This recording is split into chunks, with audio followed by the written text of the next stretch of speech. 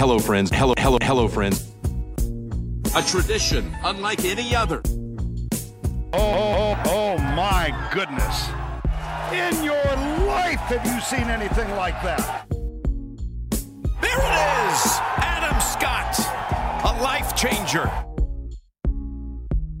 Mashed potato!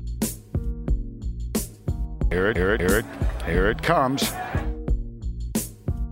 This is the 19th Tee podcast. Kieran Marsh, Nathan Drudy back with you. Not just any episode, though. Drewster, my friend, we have finally cracked the double ton, episode 200. You'll notice a few things. I've gone back to the OG T-shirt, the first run, the original T-shirt. I thought would be a nice little nod to 200.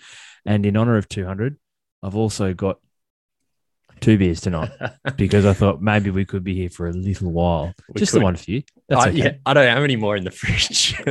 Wow. There you go. It Yes. could be time for a re-up from our great friends at Gage Roads Brewing Company. That's a great segue. We'll probably just crack open the first one here for I me. think so. Let's do it. WA's craft premier brewery, named after the strip of ocean between Rottnest and Fremantle. So, Drudes, remarkable, really. I'm sure we'll take a trip down memory lane very shortly to think that this is episode number 200. As we've been spruiking ad nauseum across the social channels, we've thrown this episode over to the listeners, submitting questions on anything, golf, and plenty of non-golf related questions, which is great to see. So we're going to get to those and they will dominate the significant portion of this episode very shortly. But a few quick things to cover off at the top. I couldn't have asked for a better present for our 200th Druids. My man, Jordan Spieth, gets it done at the RBC Heritage. Plenty of people with egg on their faces, not least of which the 2 co-hosts of this podcast, who as recently as the week before, when he missed the cut at the Masters for the first time and was stone motherless last in strokes gained, teed to green in the second round, said we could be on the slippery slope back down again. Lo and behold, a week later, he takes, I think it's his 12th or 13th win on the PGA Tour. Yeah. I mean, look, I think there was not just you and I, many people in the golfing world have been analysing this new swing, this new feel that he's got going. Yeah, look, I still think all of those questions are valid.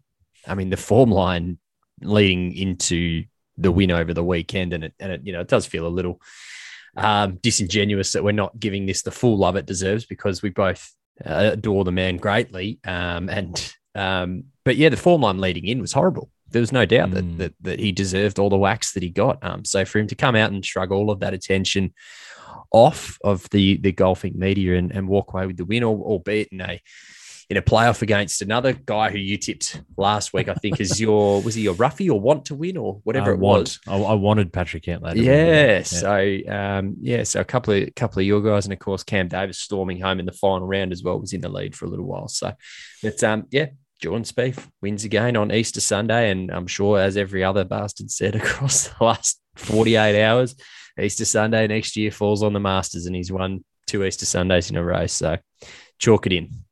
Chalk it in. Yeah.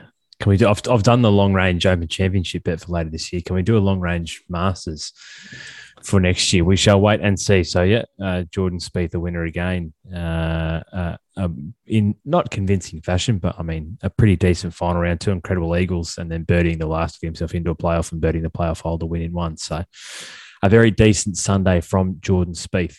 Drew's a bit of news as well, closer to the home front. Melbourne.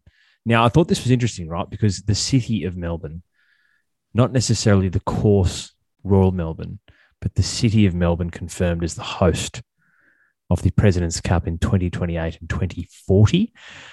So the PGA Tour is certainly leaning into PGA Tour being the body that runs the President's Cup, certainly leaning into the USGA's format of announcing venues years in advance. I think we're up to like the 2050s for US Open hosts being announced for the USGA. But yeah, great news for Melbourne, 2028, 2040. They'll host the President's Cup. You would think that Royal Melbourne would be a front runner, but I did find it interesting that they didn't nominate a course. There's plenty of great options down there. So I'm pretty certain 2028 will be Royal Melbourne, but it'll be interesting to see, over the course of time, what opportunities present themselves for courses like Kingston Heath, Peninsula Kingswood, to name a few.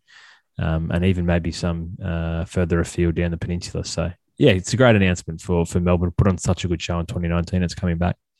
Yeah, three-time hosts of the President's Cup, and I was on the ground and saw it firsthand. It was exceptional. I think it's a no-brainer to take it to Royal Melbourne. I think that if Australia hosts at Royal Melbourne is the only option. I know that we have some fantastic courses, but it would be ludicrous of us not to showcase our highest ranked course on the international stage on the only opportunity that we have currently that coincides with the PGA Tour. So I agree with you. 2028 will almost certainly be Royal Melbourne, and 2040 I would suggest would probably be that as well. But that's some 18 years away, Marshy. And just off the back of President's Cup as well, Jeff Ogilvy named and a captain's assistant for this year's President's Cup at Quail Holiday.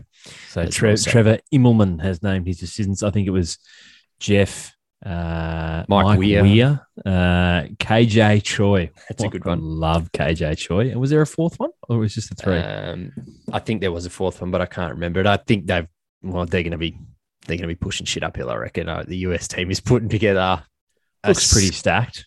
Looks reasonably stacked. Scary. It's interesting that they called in the announcement. They called Mike Weir the pride of Canada. Obviously, from a golfing perspective, I'm not necessarily thinking they're suggesting more broadly, but not disputing that now. I wonder what the threshold is for, say, obviously, Mike Weir, a major winner from memory. Is that the threshold for, say, a Corey Connors? Is it one major? Is it two? What does he need to do to become the pride of Canada? I wonder. Well, who's the pride of Australia? There you go. I'll throw a question to you. This wasn't one of the listeners' submitted questions. Look, Kari Webb, probably. I think it's probably a fairly comfortable one because there's no. I think anyway. We've said it before. She's the out and out goat of Australian golf. No doubt about it. But yeah, there's no one who jumps out to me. Like I don't think you'd say Greg Norman, particularly not recently. Oh goodness me! And then you can probably throw a blanket over, Scotty, Jason Day, more recently, Leash and Cam Smith. So yeah, I think it's probably pretty comfortably Kari Webb if we were to nominate one, one pride of Australian golf. I'm just looking through here. Sorry, just to nominate the fourth captain's assistant. It's Camilo Villegas. Oh, how do we forget? Yes, Camilo. That'll be fantastic. I look forward to every member of the international team reading greens in the old spider grip thing. Yeah, that was sick. Loved it. Be fantastic. So that's great news for Melbourne. Who knows what number episode we'll be up to in 2040? We might even be there. We shall wait and see. Druids, on a slightly more serious note before we get into the questions portion of episode 200, some sad news, particularly for Australian golf in the past week, with the very sad passing of Jack Newton. Now, if you follow golf in this country and you don't know Jack Newton's name, you haven't been paying attention. I thought it spoke volumes of the man that the overwhelming response from the Australian golf community, from people his own age right through to people coming through the ranks now, the legacy that he leaves and the platform that he's provided through the Jack Newton Academy, through the golf events, just the sheer amount of people who said, I wouldn't be where I am now without the influence of Jack Newton from Australian golf perspective. It reminded me a lot, Neil Danaher, the former Melbourne coach, and of course, just champion man now with his battles through motor neurons. He gave a speech a couple of years ago to the Melbourne Football Club on the eve of the Big Freeze game against Collingwood, and he had this famous line. He said, "When all is said and done, more is said than done." And I just thought, when I heard about Jack's passing, I thought of that, because there's a lot of people who are passionate about golf in this country. There's very few who turn that passion into tangible action and outcomes in the way that Jack did in his life, and leave a legacy that will live far beyond his name and his years. And yeah, I think we lost a giant of Australian golf in the past week. And whilst it's very sad, I think it's at times like this you should take a moment to acknowledge the contribution and celebrate all that he did do, rather than focus on the fact that he's no longer with us. Yep, very well put, Cam. I mean, you only have to go back through the episodes of this podcast and how many people have said, we asked them a question, how'd you get into golf? And, oh, well, I picked it up at the age of 5 or 6 and then got into the Jack Newton Jr. series. And it's a countless, we've heard it countless times. So, lost a true great of the game. And the outpouring was certainly a plenty across social media from golf lovers and just general journos and sport journos anyway. So, and just very briefly on a similar note, Drudes, overseas, I'm not sure if you saw this, but I thought it was worth mentioning. Shirley Spork, who was one of the 12 founding members of the LPGA Tour, died this past week at the age of 94.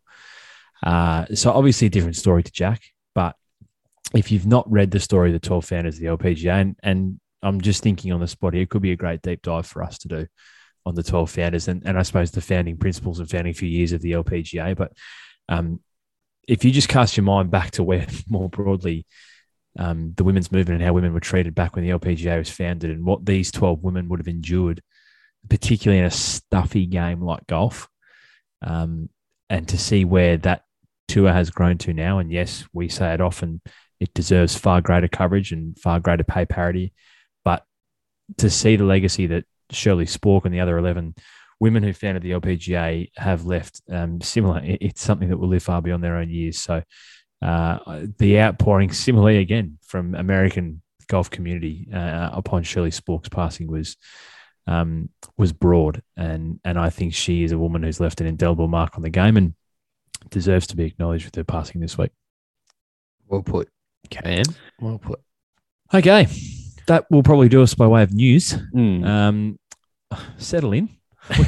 We got some questions. So obviously we much like we did in episode 100, it was important to us because I think contrary to popular opinion, this is not just two idiots jumping on a Monday or a Tuesday, or in this case, a Wednesday evening of the week and recording a podcast for the sake of it. It certainly started that way, I think it would be fair to say, but it has, and not to, try to overstate, but it's grown a little bit of a following and an engaged audience who we appreciate a great deal and certainly love ever so often to hand the reins over to. So in the spirit of what we did 100 episodes ago, episode 200 is all about you, our listeners, and the opportunity and the platform to ask us a question. Any question. We didn't put any sort of scope on it. We got some great submissions, Drudes.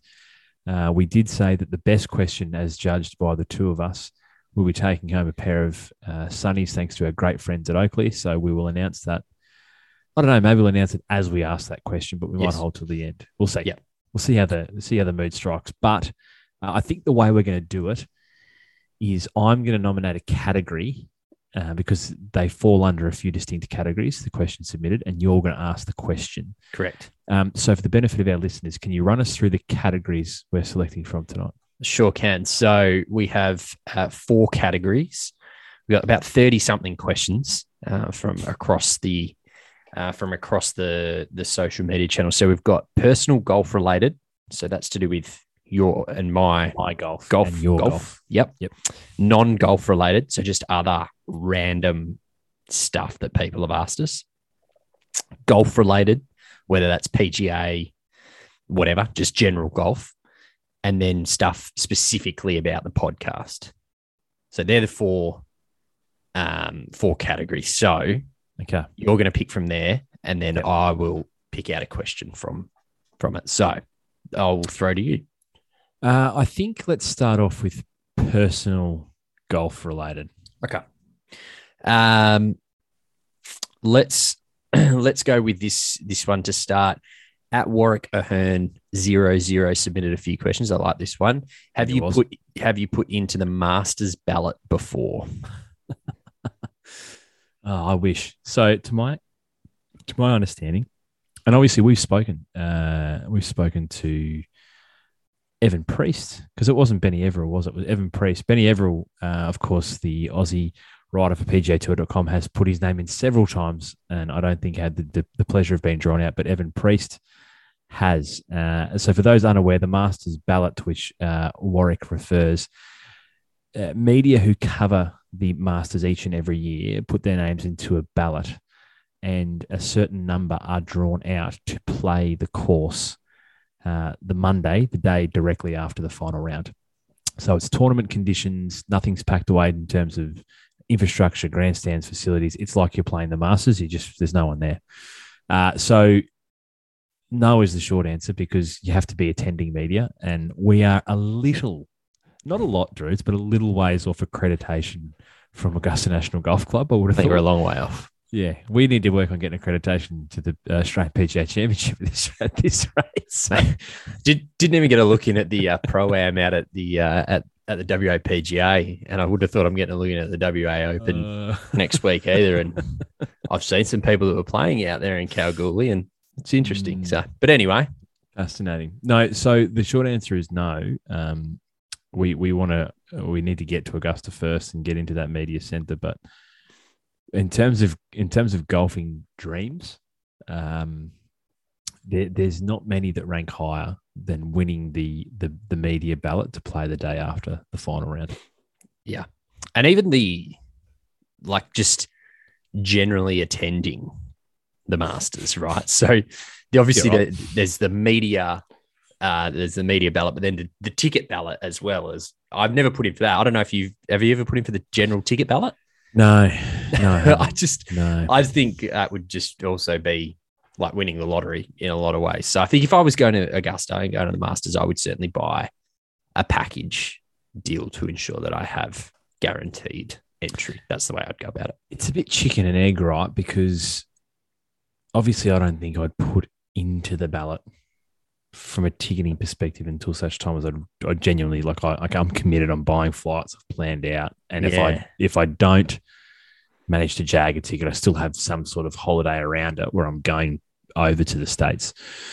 But it's also like, maybe I need the impetus of getting a ticket through the ballot to actually pull the trigger and book all of those things. Yeah. So I imagine I've always had in my head this pipe dream of maybe for my 40th, I'd go to the Masters. So that's 6.5 years away at the moment. So yeah, look, we'll see where we are, but yeah, I just love to go. We're fairly evenly split on our favorite major, and I'm still pretty firmly in the camp. I'd love to go to an Open Championship, but I don't know. There's something romantic for me about Augusta, and whether it's just watching or getting the name pulled out of the media ballot, I'll be happy to just get my name called anywhere. Next category. Let's actually stick with personal golf related. I like that as a start. What were your first handicaps from PK Plays Golf? This is probably going to be a pretty boring answer because it was. I think it was just as high as what it can be. Now that's shifted. To be fair, obviously, because the handicap system changes with the wind seemingly at present. So I think when I first got a handicap, it was 25. Now, obviously, you can go a little ways north of that now, but 25. And look, not a lot of fluctuation for me. Obviously, it's dropped a little, but I've had this discussion plenty just through lack of volume, or it's not moving a great deal for me, and also probably the older that I get and the fewer time I get to spend on the course, my focus and my priority out there is a little different than driving the number down, which may answer a couple of other questions that we have. But yeah, 25 for me was where I started. You, Dreads? So when I first got a handicap, I was playing golf quite a lot at one course.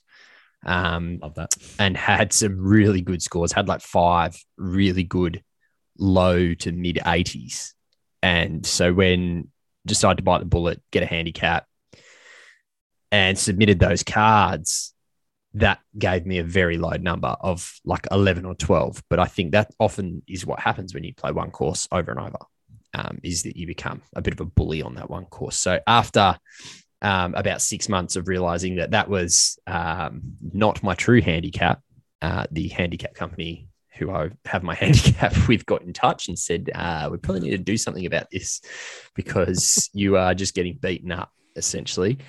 So it got recalibrated to about 20 odd, and that's pretty much where it is now. It hasn't really moved. I think it got down as low as 16, and then, not practicing for a while and all that just blows it back out very quickly. So I find it very easy to have numbers added to your handicap, but very hard for them to come off after a while. Good call. Let's go golf related. Okay. I like this question. Really like this question from @Morgan Herkett. Played Brisbane Golf Club yesterday. Rounds are always 4/4.5. I'm going to assume that's hours. Why can't more courses do this? It's a wonderful question, Morgan. Wonderful question. Now, I know full well that they keep you moving out there at Brisbane, but that's as it should be, and that's for context for people not in Southeast Queensland. It's a very popular golf course. It's a members course, so we're not talking like shifting thousands there through a day. And there are courses that certainly see more volume in Brisbane, but it's not empty, and they don't struggle to put people on the tee box at Brisbane. So they've obviously found a formula that works. And I've seen a couple of different things. One of the more recent ones I've seen is the system, and this probably must be nice, not walking, but the system in the buggy that shows you your expected time and how far behind you are, which I also don't mind. But I mean, if Brisbane Golf Club have solved the answer to slow play, they'd be doing well to patent it and sell it to the world, most notably the PGA Tour, I would have thought. I think the simple answer is it's a private club. I would argue that that more often than not, people who play, if you were to do a sample size of people who play at a private course versus a public course, their handicaps would be significantly lower, which means less time looking for golf balls, etc. And I don't want to shit can on public golf here because I'm one of them. There's a couple of key ones I think that really delay things for me. One is not having a course marshal. Heaps of public golf courses don't have course marshals keeping people on top of play. Second one is not having a starter or just announcing what time people should be at the tee.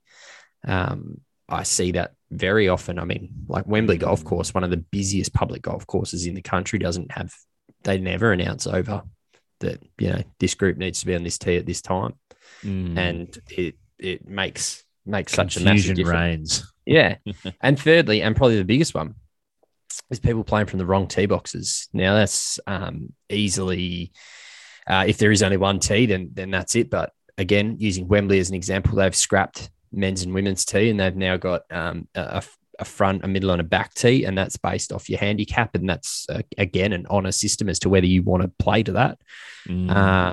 But I've played out there a few times since they introduced that, and it's made a massive difference. I've seen people playing off that front tee who are just getting used to the game, and just that 5-10 meters makes such a massive difference. It doesn't seem like it would, but it really does. So they're probably the three key reasons for me. And ultimately, it's going to be very difficult for slow play to ever be abolished at public golf courses, because we want to encourage people who haven't played the game or don't play the game to come out and have a go. And unfortunately, when you're learning, you are going to be slower because you're not going to hit the ball as far. You're not going to hit the ball straight. It's as simple as that. So I think patience is a virtue when it comes to golf sometimes. 100%. I think pride is also your enemy in the game. I think there's far too much pride in people walking around. Well, probably any course anywhere in Australia that isn't at a bare minimum a state PGA championship level. Like if you're not there, then you ain't getting there. So appreciate what your 4 hours on a Saturday or a Sunday or a Wednesday are, and they're not shifting the needle, and they're not putting you on the Champions Tour. So yeah, that's correct. So next, let's stick with golf related. I love this question. I'm going with two big ones from the very top. From @Sykes.Clinton. with the distance debate, what's the max distance we want the pros to hit the driver? Is it too cute to say it's already too far? Well, I think that's evident. But is there a number? Is there a magical number that we say, we want, this is where we want it to get to? I think it's difficult because you got to talk in averages, right? Because there's variables week in, week out, weather, conditions of the course. We've seen, to me at least, viewing from the comfort of my couch, firm fairways are in vogue where possible at the moment.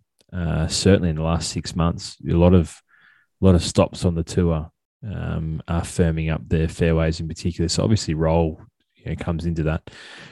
Ultimately, am I interested in seeing guys bomb it 370, 380 off the tee? Not overly.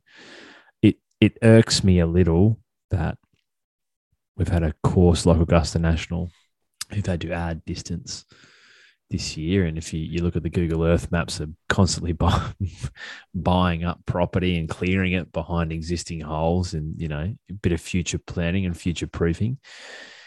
Ultimately, Drew, it's like you don't take anything away from the athlete, right? And a golfer is very different to what a golfer was 10 years ago, let alone 15, 20, 30 years ago.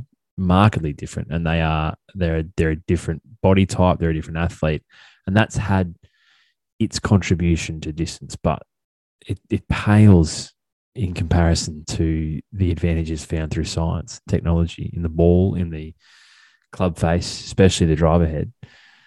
And I don't know, it's becoming increasingly obvious to me that there is seemingly no downside to bifurcation and just paring back the professional game, because the companies, in terms of your apparel and your equipment companies, they're not going to lose their money because people like you and me are still buying clubs that let us hit as far as we humanly can.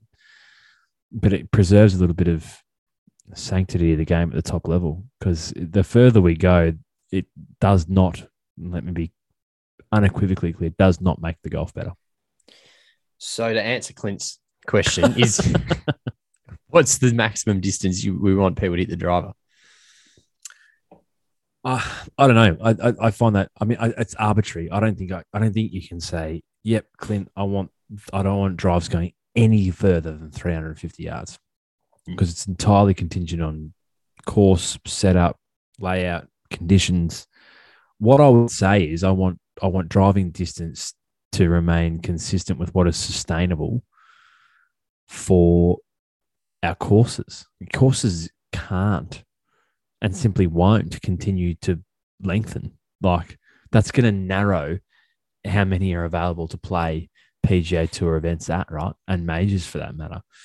And some of our most historic and treasured stops, particularly for majors, will become obsolete. So my answer is not a number. It's distance cannot outshine the sustainability of our courses. And right now, it's kind of like poking its nose through and needs to be pared back.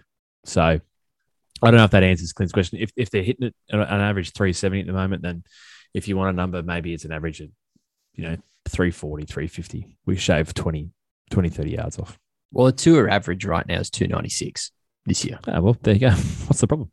So, but it's interesting because 22 years ago, 2000, the tour average was 272. So you're talking 24 yards different. The last time that we had a year where the leading driving distance player on average, the last year that was under 300 was 1998, and that was John Daly. So it's a really hard one for me to answer, because I kind of almost think it's like there is no answer. There is no number that exists. We can't say like, oh, we consistently want the tour average to be under 300 yards, because like, I don't know, like it's the purists and the traditionalists of the game go, oh, well, it's shit to see Augusta look at how it was in the 70s, and like players hitting 3 irons into 15 and all this, and how good was that? And yeah, it was great. But also in the 70s, they were going and having 16 beers after the game and half a pack of cigarettes. Like, they weren't the athletes that they are now, right? So I think like the game and every sport just moves so dramatically. You look at any sport, look at cricket bats, right? The size of cricket bats this year in the modern times compared to like go back to the 70s, they're just incredible, right? So I certainly understand the whole point for rolling it back, but like I think bifurcation is the very, very simple answer. Part of me also goes, let's just keep it going. Like, let's just get a ball that fucking goes like 400 yards and turn every par 4 drivable. And then we'll find some people who take it on and some people that won't. Why not? Just like at the Olympics, just let them all take drugs. They're probably all on it anyway. Wow. Opening a little can of worms here, I would have thought. Do it. Anyway, I don't know. There's no number, right? There's no number. You can't sit there and say we need driving distance to be 300 every week. That number that you've thrown out in terms of the average driving distance on tour has floored me. But no surprises to regular listeners. You are the numbers man. I would not have thought it was under 300 yards. So I'm also conscious of not being over indexed on our reaction when the field appears to be around about or just below 300 yards. Yeah, but there's certainly a portion, and I'd love to see the correlation between anyone who averages below 300 yards and wins. That would be because, you know, there's a lot of guys that maybe drive there. Not many of them are actually having an influence on the tour. And I think that's the issue, right? So, well, it's interesting because I'll give you the leading driving distance players this year. I'll rattle off the top 10. Cameron Champ leads the way, 321. Johnny Vegas, Wyndham Clark, Cameron Young, Matt Wolff, Joseph Bramlett, Luke List, Trey Mullinax, Brandon Hagee, Taylor Pendrith. And then at 11 is John Rahm. He's the first real name that jumps out. Ricky Fowler's at 13. Gary Woodland's at 14. So the first... Fowler's at 13. Yeah. So Johnny Rahm at 11 and then JT at 16. Right. Koepka at 19. So there's not like really... Like, yeah, I don't know. It's a real interesting one. And of course, the catalyst for change has been Bryson in the past 3 years, right? And yeah, rightly or wrongly, he's forced an issue with the tour. And I think, you know, that's certainly in part to do with the way that in the way that the technology has advanced, to your point, drive ahead and ball more specifically. But also he went on this journey. He identified that if I can hit the piss out of the ball further than everyone else, statistically, I'm going to have a better chance of winning golf tournaments.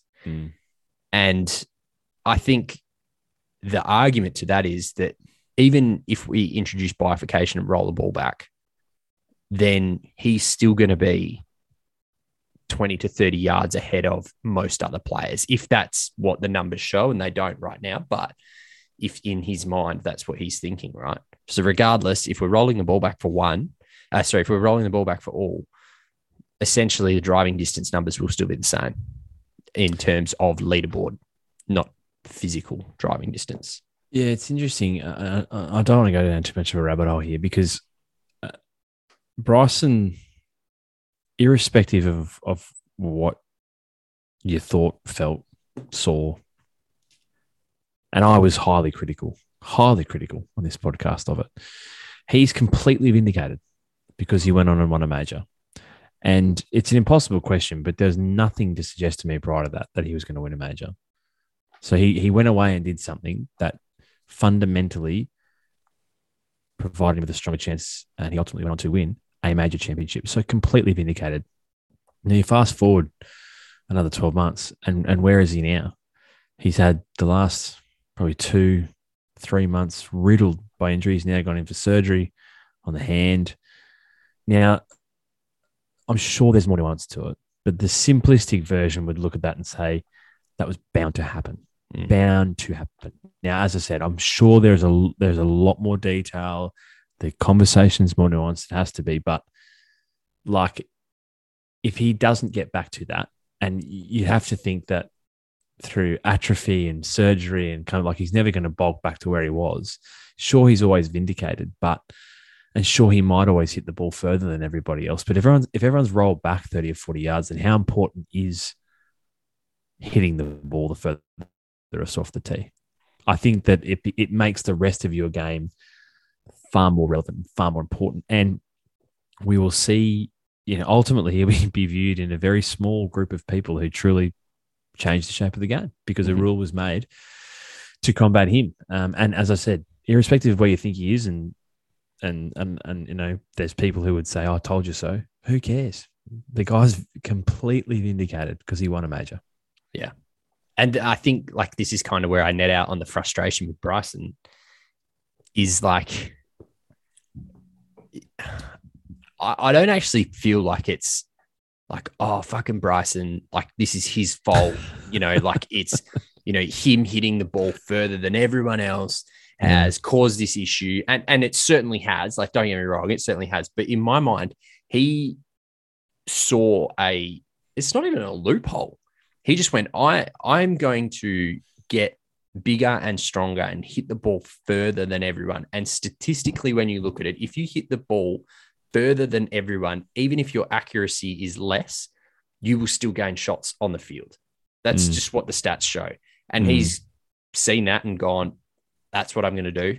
And the results showed. I think he won a major on the US Open. I think he won Rocket Mortgage that year. I feel like it was another 2 tournaments on top of the US And he's Open. done some great stuff for the game. So like I get the hate because that for me is separated in the sense of like all the bullshit that he does as a person on social media and all of that weird crap. But from a pure golf perspective, it's like anyone else in any other sport going, I need to get bigger, faster, stronger so that I can be better at my sport. And I feel like the golfing public has gone, you're a tit. Like you've ruined the game. You've ruined the game. And it's that, to me, is completely unfair because the anger shouldn't be at Bryson. Let's be clear. The two aren't mutually exclusive. He can be a tit and it can absolutely not be his fault, which is where I land. He absolutely is a tit. And it's by no means should you direct your anger at the distance revolution at one guy, because and I'm glad you pulled yourself up and didn't call it a loophole, because a loophole suggests that you've used some unsavory means to exploit something that isn't necessarily forbidden but frowned upon. This wasn't. This was a complete blind spot for the tour. He went to the gym more than other people. Exactly. And the tour didn't even consider it. It was like, no, it's just golf. Why would people just rack up and go to town in the weights room? They're not going to do that. Yeah. Well, he did. And that you should not be angry at him because of what he did. In fact, you should thank him if you are. That's the irony, right? Because the people angry at him are the people who should thank him, because he's ultimately going to force a change. You can also think he's an ass. So 100%. That's fine. Yeah, that's fine. I've long thought that we should do an episode called The Bryson Debate and just go back and forward for an hour and a half and just debate Bryson, because and the crazy part is that like even the people who have great disdain for Bryson, and they exist out there, what he has done for the game in the past 2-3 years has been extraordinary.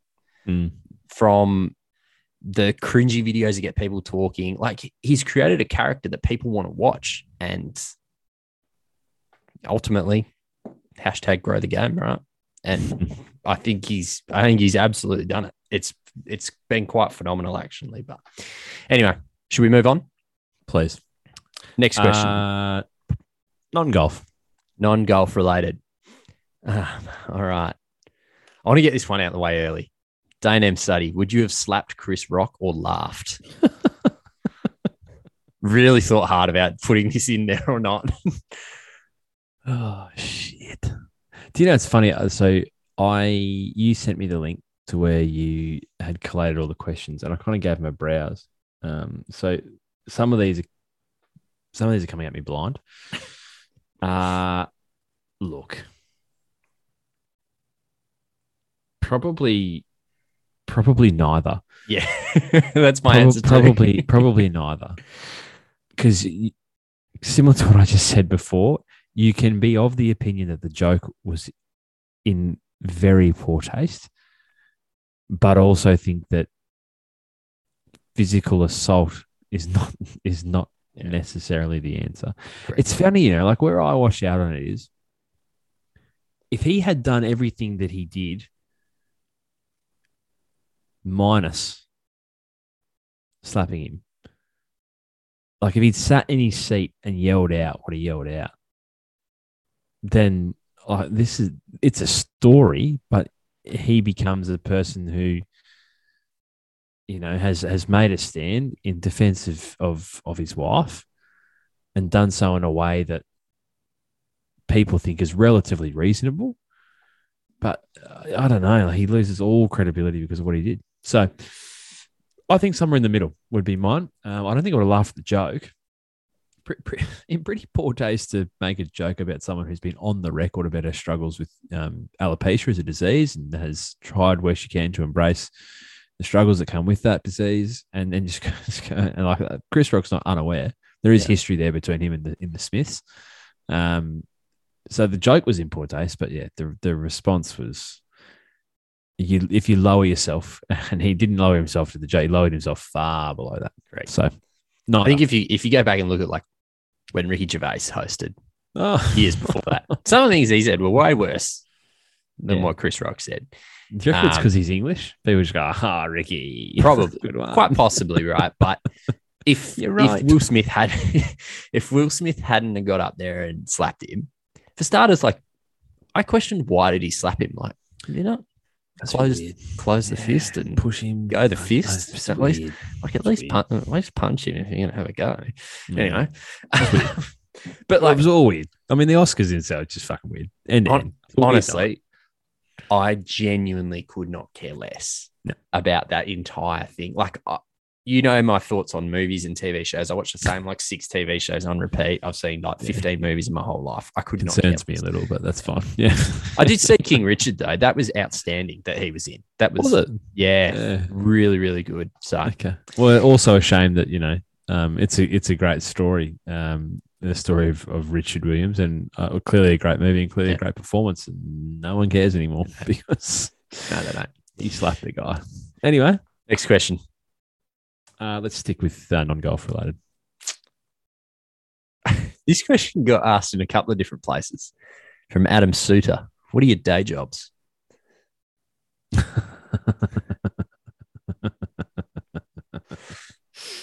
Cheeky. Do you know Adam?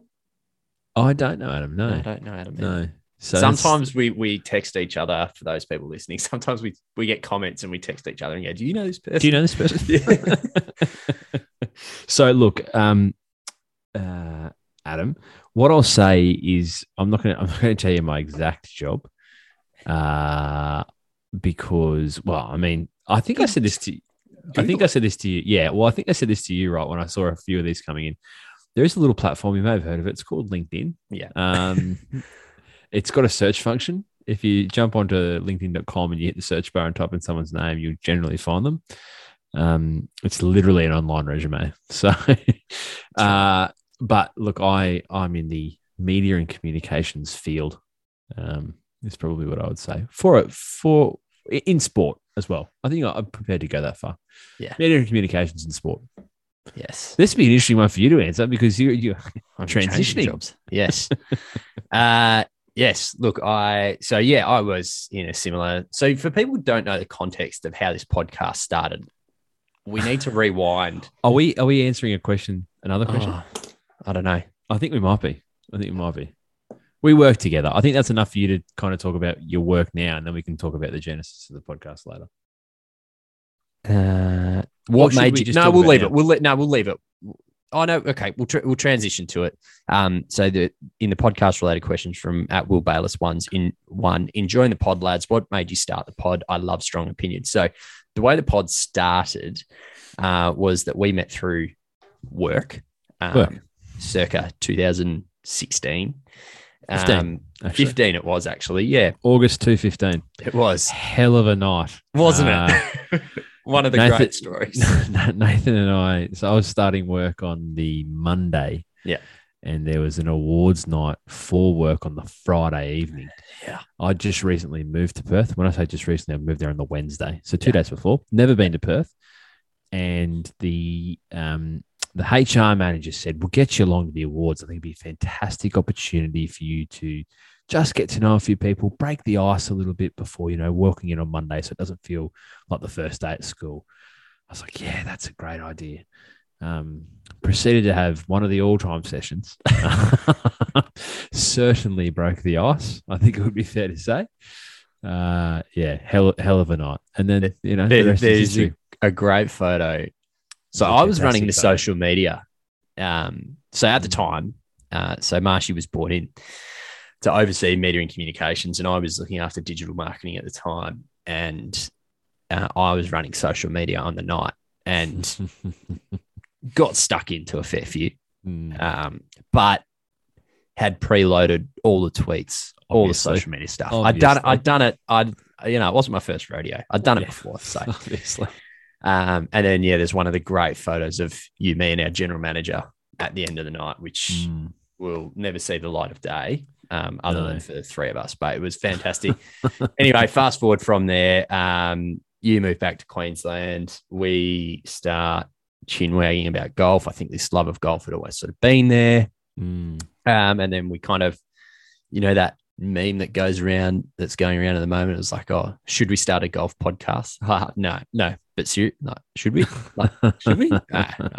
Anyway, one thing led to another, and it was born. The 19th tee was born. I think over a couple of beers, we came up with some name and a logo, and anyway, all of that sort of stuff. So, anyway, to answer two questions at once, that's what we do. Yeah. So I have been in that same organisation for 7 years across a few different roles. Took over Marshy's role when he went back to Queensland, then moved into corporate partnerships for the last few years, and now I'm moving across to a new business in sort of mining, civil, government contracting across a few different areas in terms of safety, people, and equipment hire. So it's a bit of a complicated one, 3 divisions. But yeah, that's probably where I'm at. What made us start the pod? I don't know. Have you got a good answer to that question? Because I probably really don't. Look, I've I don't know if it might be a lie to say I've often thought about it. I've occasionally thought about it. And I think, and I don't want to put words in your mouth, I think ultimately, and it's grown bigger than this, obviously, but I still feel like the reason why we started it is the essence of why we continue to do it. And that's just that we enjoy the opportunity to sit here and talk to each other for an hour and a half a week. Yeah. And I think the only thing that's changed for me is the increasing level of surprise that other people are interested in what we might be saying. So I think that, like as you said, like I moved back home to Queensland, and obviously we'd gone from working together every day to not great mates, and just said, well, this is a shared passion. We both don't mind the sound of each other's voices, but more so our own.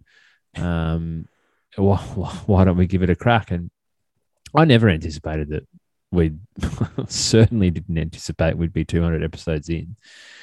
And I wouldn't recommend anyone goes back and listens to the first 40 because you would share that opinion. But it's always been, I think, about the fact that we just enjoy catching up on a Monday night and And the longer it's gone on, there's probably been an increasing amount of structure around it. That's what comes with getting more comfortable with doing podcasts and also having a few sponsors. Make sure you keep yourself honest and keep them happy. But yeah, I don't think that's changed. I think that's still the same now. It's just there's a few more bells and whistles around it. Yeah. And I think like what people don't hear, like, so what people end up hearing out of this is, 45 minutes to an hour and a half, occasionally longer, of golf talk. But either side of that, there's between 15 and 20 minutes of just catching up about life, right? And things that are happening. And I guess that's absolutely the reason. That was going to be my answer as well. I mean, we both like golf, and from a business perspective, I think we also probably saw that there was a bit of a gap in the market for. Yeah, I think that is important to acknowledge, right? Like, we did think that there wasn't necessarily someone talking to people like us about golf in a way that we would appreciate. So that there was an element to, this might actually be a smart idea as well. Yeah. We just want to ramble to each other once a week, every week. So to be fair, I think that would be a good podcast. Just dribbling shit with each other for an hour and a half. Could be a sub-feed in the 19th. Yeah, it'd be like, what's there's a few that have got like little sub ones. I think No Laying Up has the trap draw. They do have the trap draw. I don't think I've ever listened to it. It's a great podcast. I'm a big fan. Maybe we'll need to come up with something like that. Just because we've got so much time to record, one episode a week, let alone a whole nother. I think that neatly describes it. Like ultimately for us, it was and remains a great platform for us to continue to share a really important friendship. But I think it's also, and this has probably been, I kind of made it a bit of a trivial joke and said that it's just us talking and there's a few more bells and whistles around it. What I think's actually happened is that we have done what we set out to do, and that is speak about golf in a way that resonates with an audience that wasn't being spoken to. Originally, I think that was simply covering PGA Tour events and just speaking, I forget the person who asked the question, but to their point, speaking with some strong opinions, maybe that others hold back on. And then increasingly now, probably in the last 12 months, it's having a far greater focus on what's happening here in Australia from a golf perspective. And I think that also resonates with people. So, yeah, we are a little bit more strategic than just having a chat. I think we try to adapt where we see people's interest and people's engagement. But, yeah, not to take anything away from, there's some great golf podcasts out there, but not necessarily ones that speak to an Australian audience under the age of 40. So, and about Australian golf too. Yeah, it's a sport that doesn't get a great deal of attention in the broader media, and there are some obviously niche other golf podcasts out there that are Australian that do what we do, and that's great. Like, sure, we might compete for listens, but I think it's part of a very healthy ecosystem of golfing podcasts. What's the saying? A rising tide lifts all boats. Oh, that's a good one. They say. How did you come up with that? No, I cannot lay claim to that. No, that's an existing saying. But look, I think, to your point, the community that we've built in, and I say community in 2 and a bit years, I was just looking at it then, to have had 54,000 downloads in 2.5 years, I think has blown stupid, like way more than what we ever expected, and stupid. And I think, when we talk to potential sponsors and we talk to current sponsors and we talk to people, we never go in with like, yes, we have this great number of listeners, but like if our numbers don't grow from here, like I would never be disappointed. I would love for it to grow. Of course I would. But our community of people that are listening to this literally right now, that engage with us on social media, that love commenting on stuff and interacting with us, like that's all we could ever ask for. Like I'm looking at our top cities that we get downloads from: Sydney, Melbourne. Sydney and Melbourne are very close in the past year, Brisbane, and then Perth. Like, if we were to go and get some of those numbers and just get 10% of people that have downloaded from Sydney in the past year, we could have a wicked day out and do some great fun stuff. And I know that's one of the questions to explore later, but like, yeah, I think that's also a part of it too for me, is like, there is almost like this expectation of like, where the fuck are these guys? Like, there would be people sitting there that were like, why wasn't this pushed out on Tuesday like normal? You know, and that to me is kind of cool. But absolutely, in essence, to your point, it's just because we love chewing the fat as well. It's as simple as it is. So I think it's probably answered maybe a few of the questions, because I think there was one there about I think it was from our good mate Bradley McIntosh. What along the lines of why do we keep doing? That has been answered. Yeah. What keeps you guys doing what you're doing? Yeah. So. And without putting too fine a point on it, it's not to say that if we'd had 400 downloads and 200 episodes, we wouldn't necessarily still be doing it. We might question whether we need to do it weekly, if that was the case. But increasingly, we continue to do it because it's clearly something that people enjoy. So, without wanting to pump everyone's tires up too much who's listening, that's the reason why we continue to do it, because it's reached a level now. I often think about this. I shouldn't say I often think about it, because that will send the wrong message. But I've often thought that we have probably reached the nexus where it's harder to get out than get in. Do you think there's... Yeah, that's a very good point. You know, I don't think we could just not... I don't think we could just like stop recording. I don't think. Yeah, there's a few too many. Our greatest obligation is to our listeners. There's a few other obligations, and I think it would be. I mean, if we made that decision, I don't think it could be like just a final episode. It would almost have to be like a gradual decline, and I certainly don't think we could just not turn up. It's weird, right? Because I do think about that there's probably a period through those first 40 episodes, maybe even 60 to 80 episodes, but if we just stopped, like no one would really care, right? Nah, it's all right. Yeah, but to your point, we got to a point where we would start to get messages if it wasn't out on a Tuesday, like where's the pod? Yeah, and you quickly realize like, oh fuck, like I might have to stop having kids because I don't have any more spare time on my hands, and I've just got a podcast to record. It's interesting. I think we are certainly now at a point where it's like it's like the Australian cricket team of the 2000s. It's harder to get out than get in.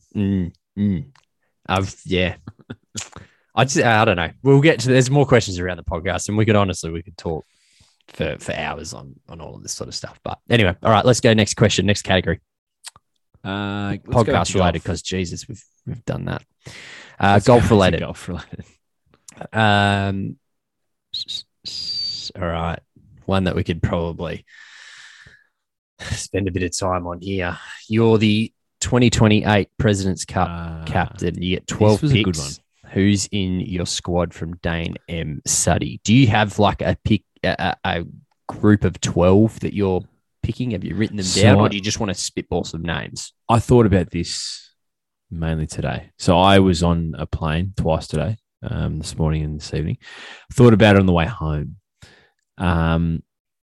If I look at it right, and obviously you've only got the 2019 President's Cup team to go off, and we'll get a better indication at the back end of this year. But if I look at it in terms of who, rolled out at Royal Melbourne in 2019, and I fast forward to 2028, in my mind, there's probably only, and this is wild, right? Because that's 6 years away. So to say that anyone's a lock is crazy.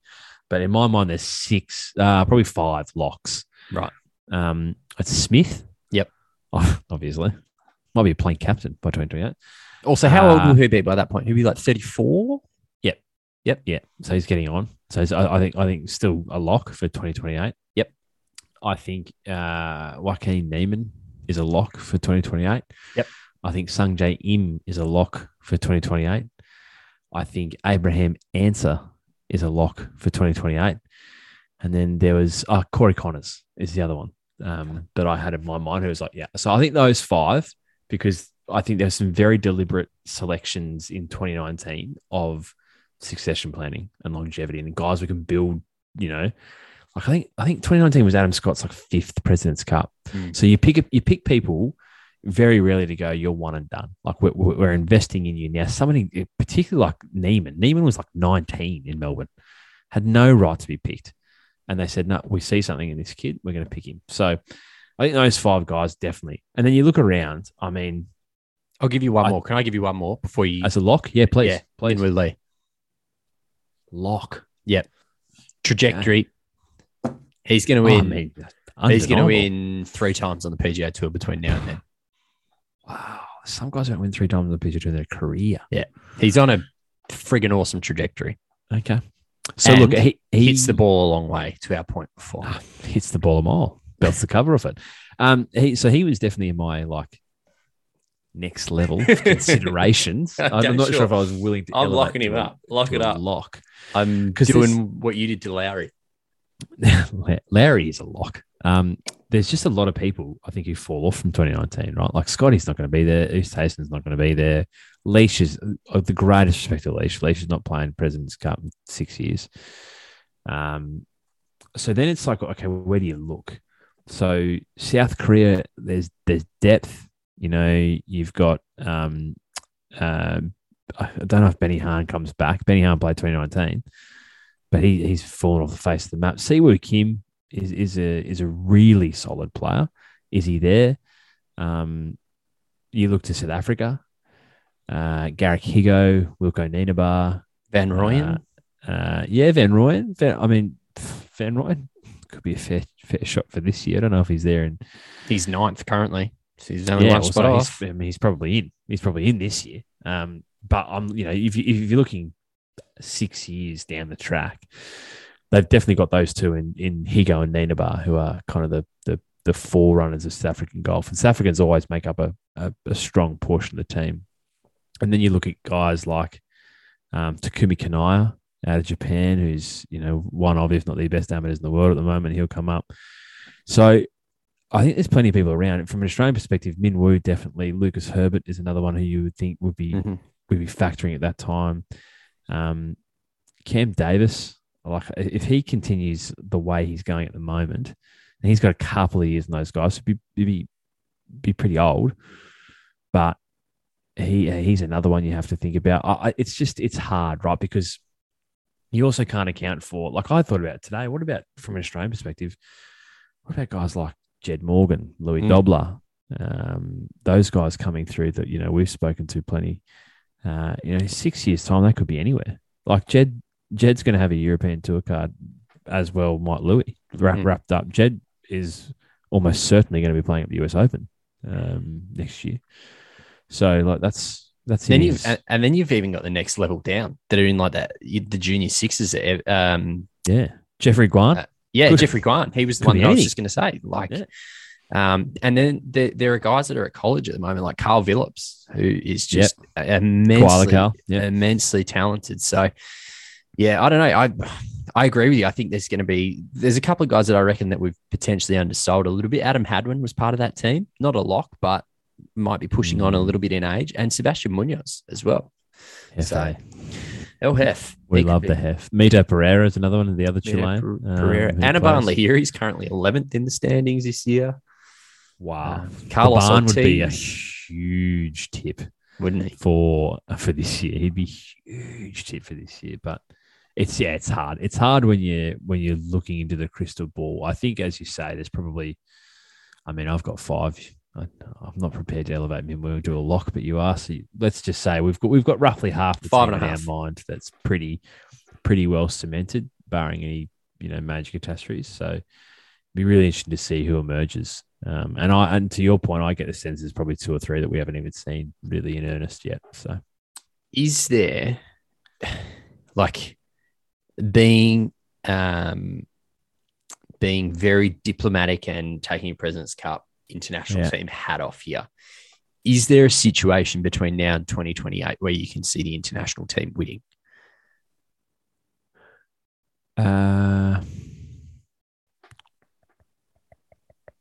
Well, any time we play a home meet, I think we go to Canada, aren't we? In 20. Yeah, Montreal's the next 24. home one. Yeah. So, I mean, that doesn't scream away game for the Americans, does it? No.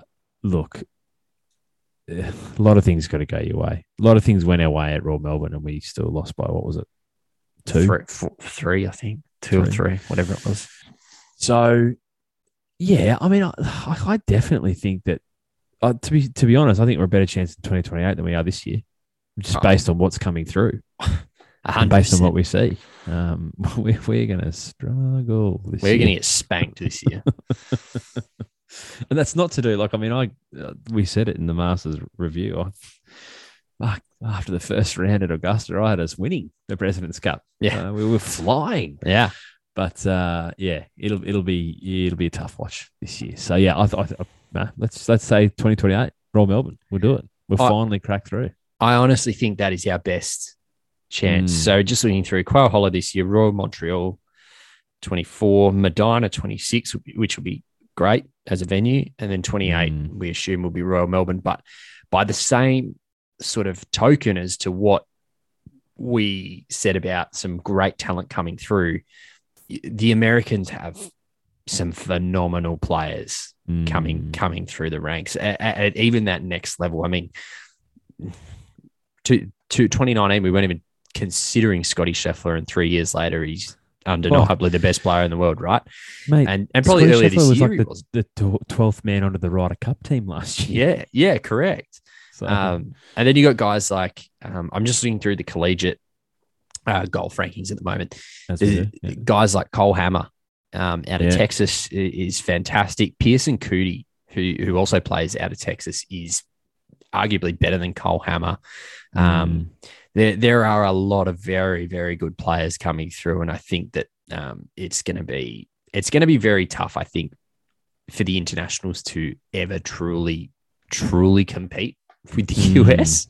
But I think the day that we win on American soil will be one of the greatest sport achievements that's ever been achieved by anyone. Very, very cool. It's interesting too, right? I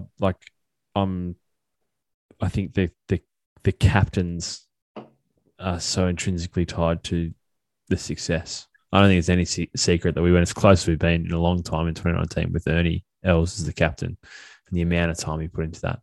And increasingly now, I think Paul McGinley probably really started the revolution when he was the captain of the Europeans, who won in 2013, I think it was.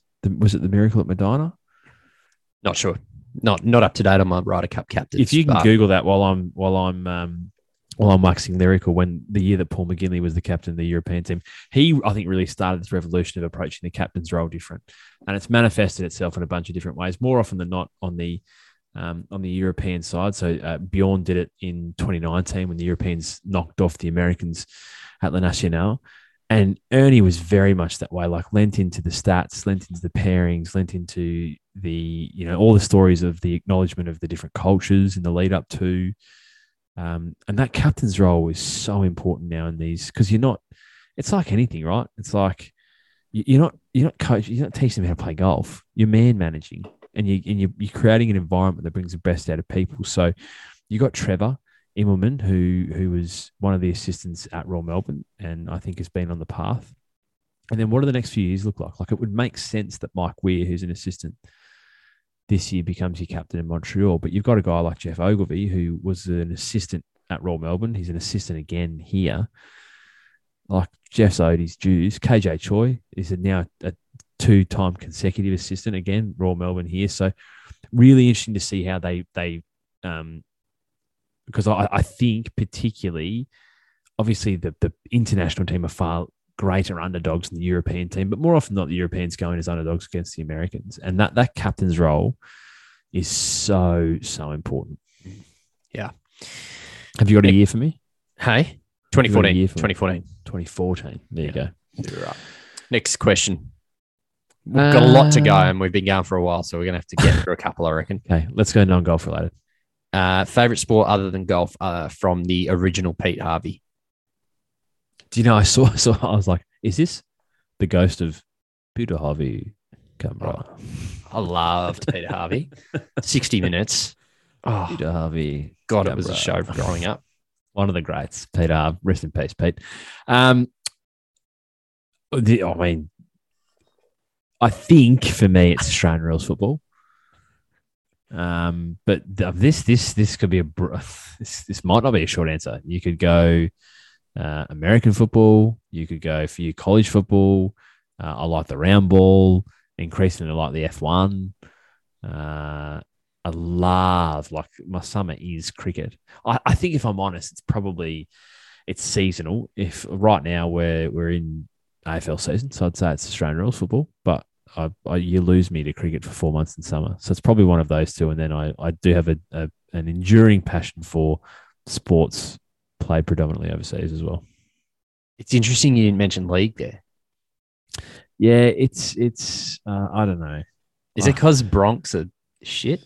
There's probably an element of that. Like, Yeah. I'll always support the Bronx. They're making it hard in the last few years, but I don't know. I think it's probably more to do at a macro level where the game's going, and I just find it increasingly difficult to watch. I think also ever since I started watching Aussie rules, like, I find it a far more engaging game to view, and that's both on television and in person. I think it might be one of the best sports to watch in person. It's phenomenal what you pick up when you're there. And it helps when, you've been on a journey with the team you adopted back in 2011 and it's not been a very pleasant one and they finally taste some success. So I think there's a lot of things that have correlated at the same time to, push Aussie rules to the top spot. But yeah, I think that's probably where I'm at personally. How about you? I'd say pretty comfortably college football. Like, I think You say. I just obviously having experienced it, I think makes a massive difference. But just For sure. just what comes with it and the way that it's broadcast and the way that the sport is run is like it's on another level that I don't think people can comprehend. Like, in many ways, in pockets of the US, college football is bigger than the NFL by a long, 100%. long way. Alabama, right, has no professional sporting teams. I'm just racking my brain very quickly. Don't have any professional sporting teams. Don't think so. And in Certainly not an NFL the big team. 4 or 5, Yeah. don't have an NFL team, and it's enormous. Similarly, that's where I went to school in Oregon, was 2 professional sporting teams, and it was college football. So, but I'm like you, like, cricket in the summer is quite incredible, and I don't know. I like footy. I've probably fallen out of love with it a little. Just even watching games in the past little while, I find the inconsistency frustrating. Just in general, of like growing up, like what I played and what I watched compared to what I watch now in terms of what rules exist, just like blows my mind sometimes. So, but anyway, hot. Yeah, what let's do they not- call it? Hot button topic. Yeah. Yeah. Next question. Hot button issue, probably. But that's Yes. fine. Sorry. That's the one. Let's go back to podcast related. Okay. I'm going to, Amalgamate a few. yes, I am, because there's 4 here from one person. So the first one is, when is Kieran going to get a mic that does his voice justice? That's from Figgy Smalls. Now, funny story about this, because we actually had a little bit of audio issue before we got going today for episode 200. Would you believe we still have audio issue? And those people that have made it this far might realize that Marshy's mic does in fact sound much better. And we realized that the settings weren't set up. So he was getting the microphone via the laptop. I assume that's what you're rolling off over there, instead of the plug-in, the nice, new one that we went out and bought on the arm. Because we've gone through 3 mics in 200 episodes. The first one we bought was the little, you remember that little poxy piece of shit? Horrendous. Horrible. And then we got the Yeti, which was served as well. Yeah. Very, very good. And then we just decided that we like to move mics around. So anyway. The irony being we got the fancy looking one and I couldn't figure out how the fuck to use it. So that's right. It's all good. All right. So also from Figgy Smalls, so surely some new vintage kit coming out. So this I thought would be a great time for me to plug that we officially have a website. So pulled a few things together. 19th Tee podcast.square.site, because we're not paying for a domain name because we're cheap. And on there is our store, which you can go online and buy the logo cap, which are on our sponsors now for $40, the shirts, which are $35, and the original tee that Marshy's got on there, if people can see that, $25. So that's on sale. So so go and get into that. And so to Sammy Fig's point, some new vintage kit. We do need to get our arse in gear and get some merch sorted out. But we are sitting on a lot of stock, so we're probably not going to hit the button on any sort of vintage merch anytime soon. No.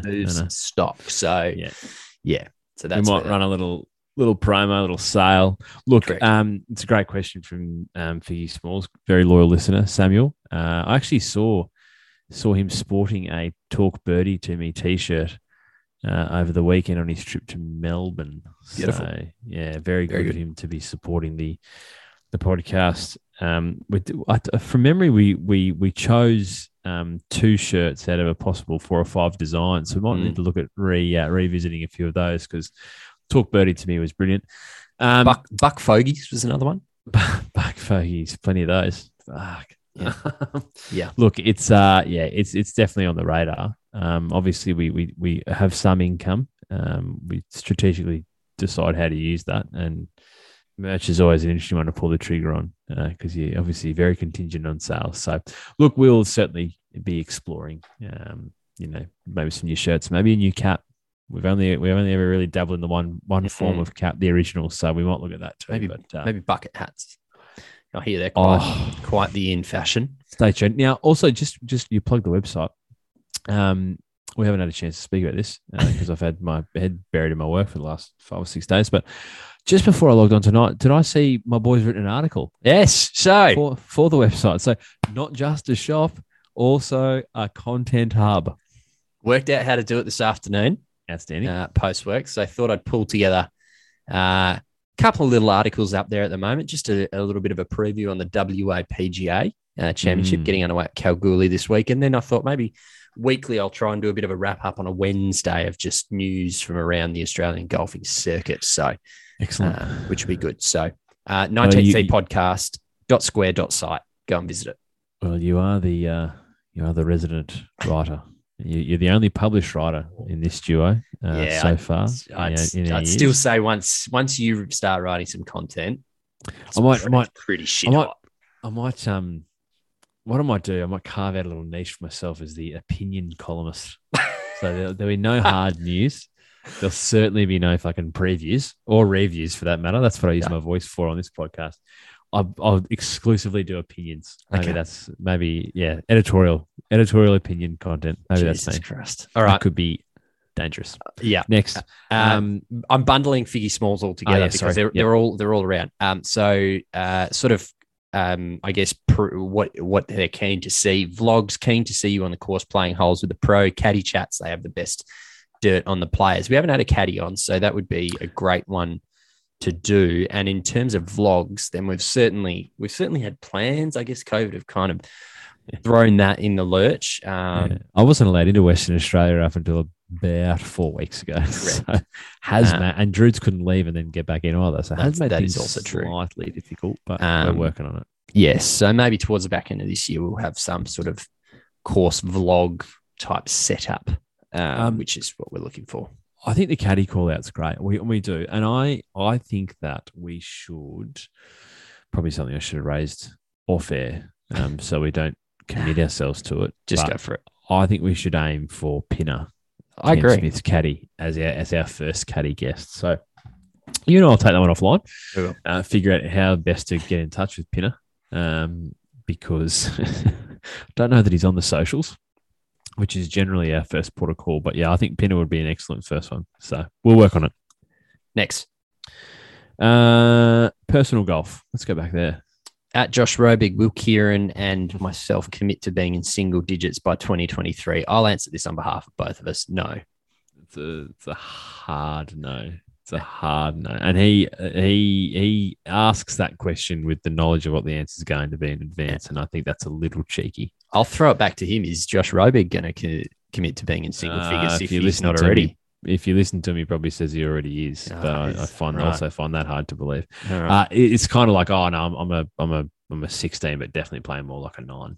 So interesting. That's the type of questions. That's the type of statements. But he's certainly taken to playing a fair bit since he's returned home from the the Big Apple. Maybe that's our first course vlog that we'll need to kind of set up, is get you two out, given that you're obviously both in Queensland. Oh, he'd love that. I don't know if that's the content we're after, but he would. He has actually approached me, and I don't know that I've flagged this with you, but he's approached me in recent weeks about potentially being an audience member. I don't know what that looks like. I think that's sitting in this room off camera, just kind of like watching as we record, which I find pretty fucking weird, to be honest. But so like the peanut gallery, a little bit like that, yeah. Which I'd find very unnerving to be talking to you and have him like just here. Is this Josh's way of starting to think of a third co-host of the non-FT? I think he's had more than one dream about it. Yes, yeah. All right. I've said no to just to clarify. I don't think I need an audience member here in the room. So next, let's stick with personal golf. I think we should almost be through those, so we can. Yes, there's two more. Do you want to finish them both off? Let's go through those two. Yeah. All right. From at Blitz Golf, how good of an MC do you think Nathan will be at Blitz WA? So there's probably this is a bit of an inside baseball fucking question here, isn't it? Yes. Hello. Hello, Simon. Yes, hello, Simon. So I am emceeing the event out at WA Golf Club next Tuesday afternoon, which would be fantastic. Fantastic field set as well. I've seen some really good names on that list, so that'll be a lot of fun to get out and MC. But I hope I'll do a good job. To answer, excellent. I think you've been excellent at MC. Thanks, mate. Last one in personal golf related. Have your handicaps improved since starting the podcast? At Ian Pryor? Probably covered that at the top, and I think we both maybe agree marginally. Yeah. I think it's an immaterial change. I often say, because you get in conversation with people and what are your hobbies? What do you do outside of work? And I host a golf podcast. Oh, do you really? You must be a pretty good player. No, I'm actually not that great at all. Oh, is that not like a problem? Yeah. I was like, well, I don't understand why I need to be good at it as a prerequisite to talking about. I only need to be good at watching it, which I'm exceptionally good at, though, isn't it? Yeah, I'm exceptionally good at watching it. And I enjoy being self-deprecating about my level of play when we talk. Yeah. But yeah, people seem to think there's a correlation between. I also when people I go out and play with who know that I do this, and then you don't play well, it's like, yeah, but I thought you hosted like a golf podcast. It's like, well, there's not a correlation between sitting here and talking about it and being able to swing a club well. Yeah. Often it's the people who can't talk. That's the old rule. So yes. I'd say an immaterial change, and I'm perfectly comfortable with that. Yeah, agreed. All right, that's all the personal golf related questions. Let's go back to golf, just pure golf related. From Dane M. Saddy, you're the new commissioner of the PGA of Australia. What do you do to revive the tour? Jesus. Bro.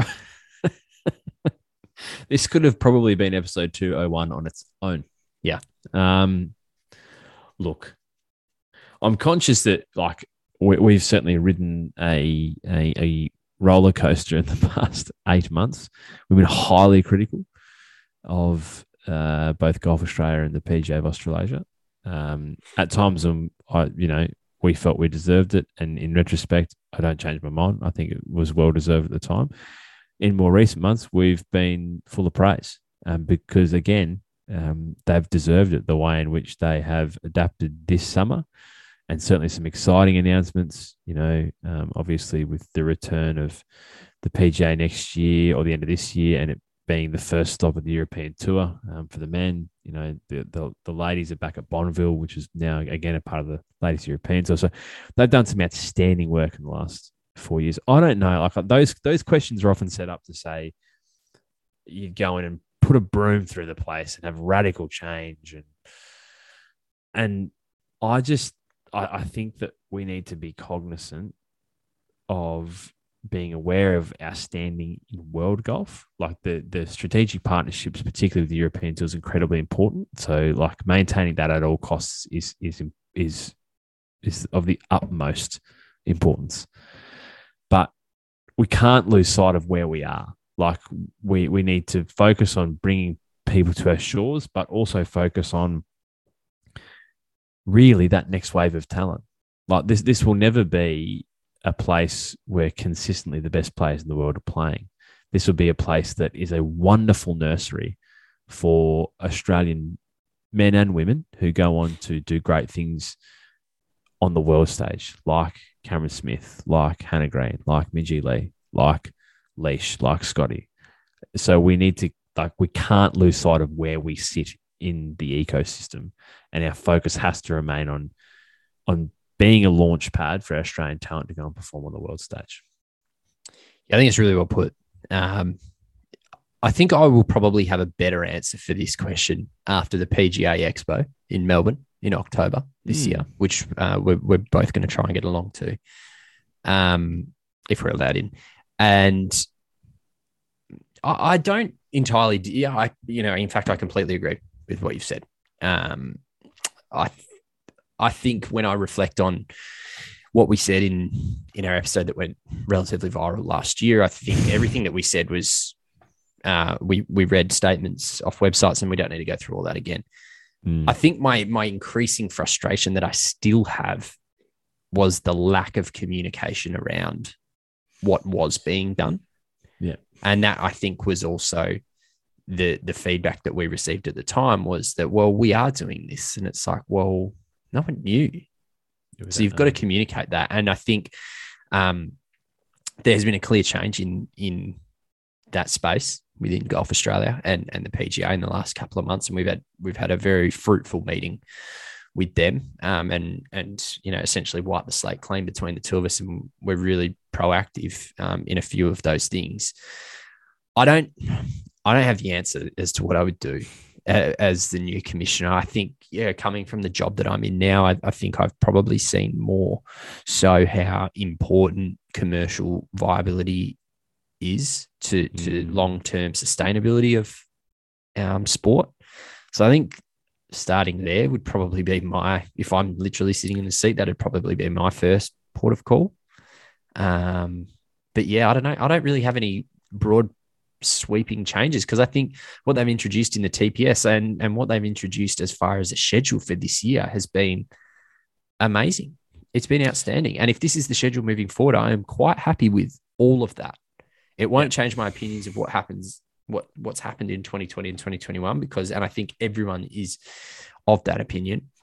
But I'm quite happy for this to be the schedule moving forward. Would I love to see a PGA Tour event here? Absolutely. Would I love to see a swing where there's 3-4 European Tour events played in Australia and New Zealand and Asia? Absolutely. Is that a pipe dream? Maybe. I don't know. I don't think the answer to that question can be, what would you do as the new commissioner of the PGA? I would go and get a PGA Tour event because it's not that simple, right? In reality, it's not that simple.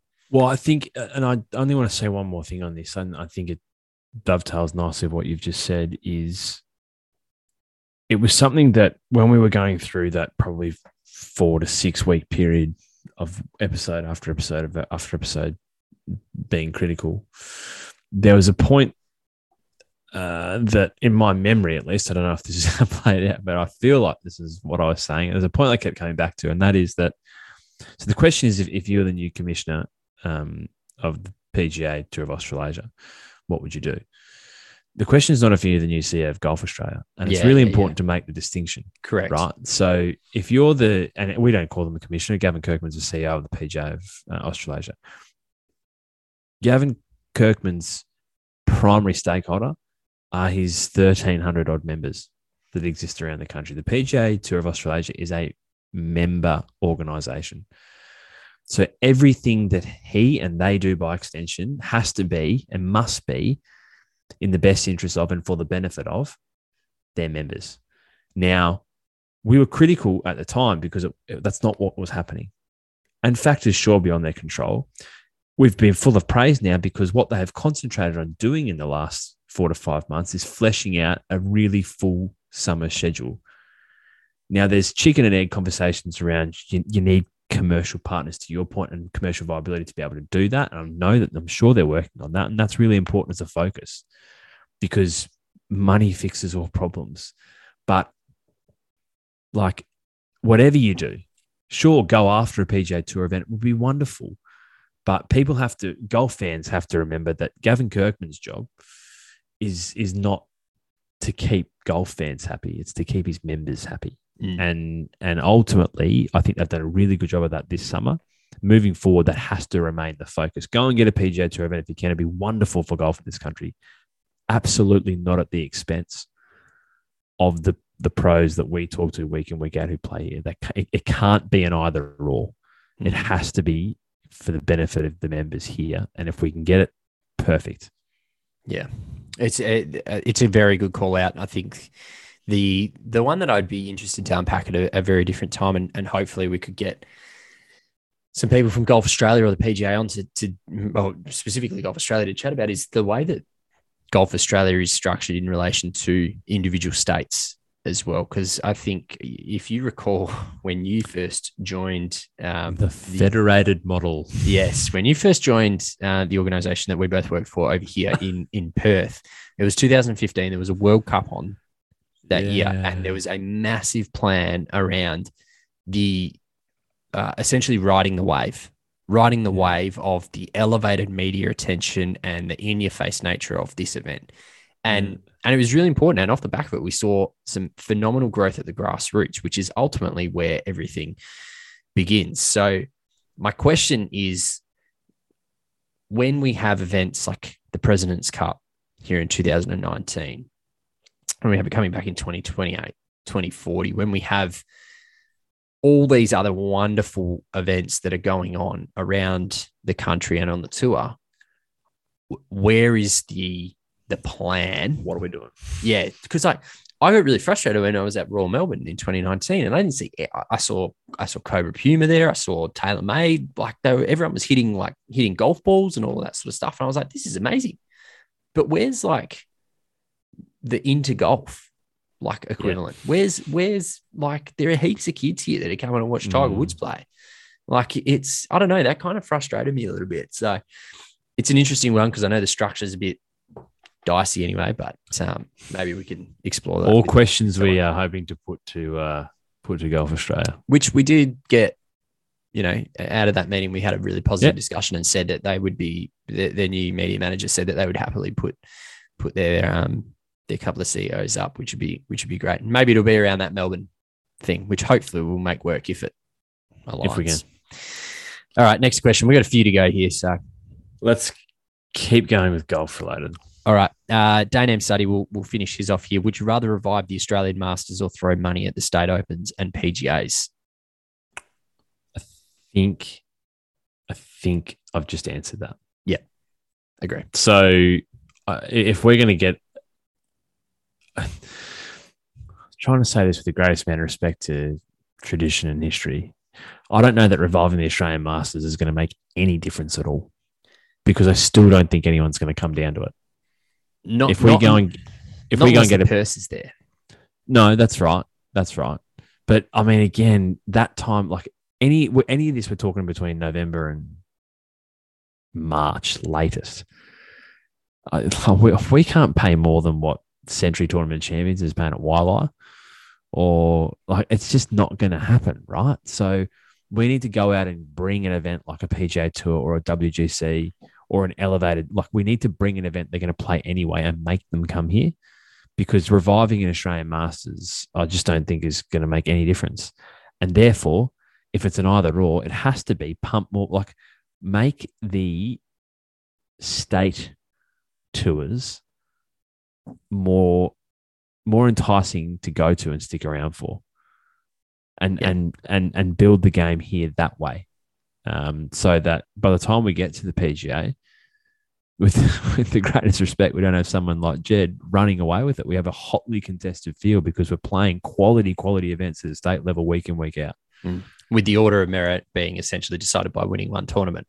Yeah, that's and I love him. I hope nothing would be with greater joy if he walks away with this, the European Tour card, and playing at the US Open. Yeah, I think that would be awesome. And he showed some good form in the most recent outing as well. But he's had a bit of a dry patch. He admits that himself. He's had a phenomenal performance at Royal Queensland and pretty much made himself untouchable. So I don't know that that's how it was intended. Yeah, nor how it should be. I agree with you. I would rather, if I'm throwing a material number around here, right? If the Australian Masters came back at $5 million, I would rather $1 million go to 5 state opens. I think it would entice more players to think twice about potentially leaving to go and play in other tours, which has its pros and cons. But you would have more of a chance of attracting players to bigger purses where it's consistent money, not just $5 million, 100,000 either side. Well, the irony is I think, say for maybe a handful of 2 or 3, you're going to get the same players at the state tournaments at $1 million a pop as you were at the Masters for $5 million, because you're still not getting any more people coming down. So, for the betterment of the game, which we spoke about just before, let's spread the wealth, spend a bit of money in the States and territories for that matter. Don't forget the territories. One thing I would really like to see, just going back to the question before about PGA Tour Commissioner, was better have an event in every state and territory. Currently, no events in South Australia, who have some of the best courses in the country. And Tasmania, none in Tasmania. So also some handy courses down there. Anyway, so that's that one. All right, probably about 10 to go. Have we completely wrapped up podcast related questions? No, there's 2 to go. Let's go there. At Braden McCubbing, has podcasting impacted your lives in any weird ways? I don't think so. I think for me, I wouldn't say this has impacted my life, but I'm sometimes surprised by the people who you find out listen. Yeah. You know, so like for instance, my better half, my beautiful wife Anthea, she went to a wedding a couple of months ago up in Darwin, of old school friend, and had some other school friends around, and was talking to a couple of guys she went to school with, who just started talking about, just completely randomly started talking about listening to the 19th tee. And I'd met one of them once, but I've never spoken about golf, let alone hosting a golf podcast. So just, I think that for me, and again, it still hasn't impacted my life, but I do find it weird that you'll often stumble upon people go, oh yeah, oh, is that you? Oh, right. Yeah. Okay. Yeah. Other than that, I don't think so. Like, I don't think it's like it hasn't caused any major disruptions. No. No, I don't think so. No. I think again, people listen to 45 minutes to an hour and a half, right? And probably don't in trouble with this one. Yeah, and don't understand the breadth of work that probably goes to actually getting it to air. So I think the impacted your life a lot more than mine. Yeah, in terms of editing and stuff. But I think it's also like, organizing merchandise isn't just like, clicking a button and it happens. It's plug and play.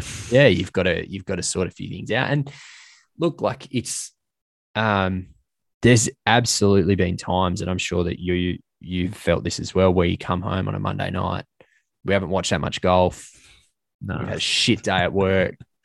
We're fucking knackered, and we go, and we jump on and we do it because we love it. And it honestly does. It brings me joy. Even when I sit down and I go, fuck, I'm knackered. Honestly, I can't be asked doing this. And then we start talking and I'm like, I'm up and about. I'm good. Yeah. So I think that's also probably the impact that it's had in my life. Good call out.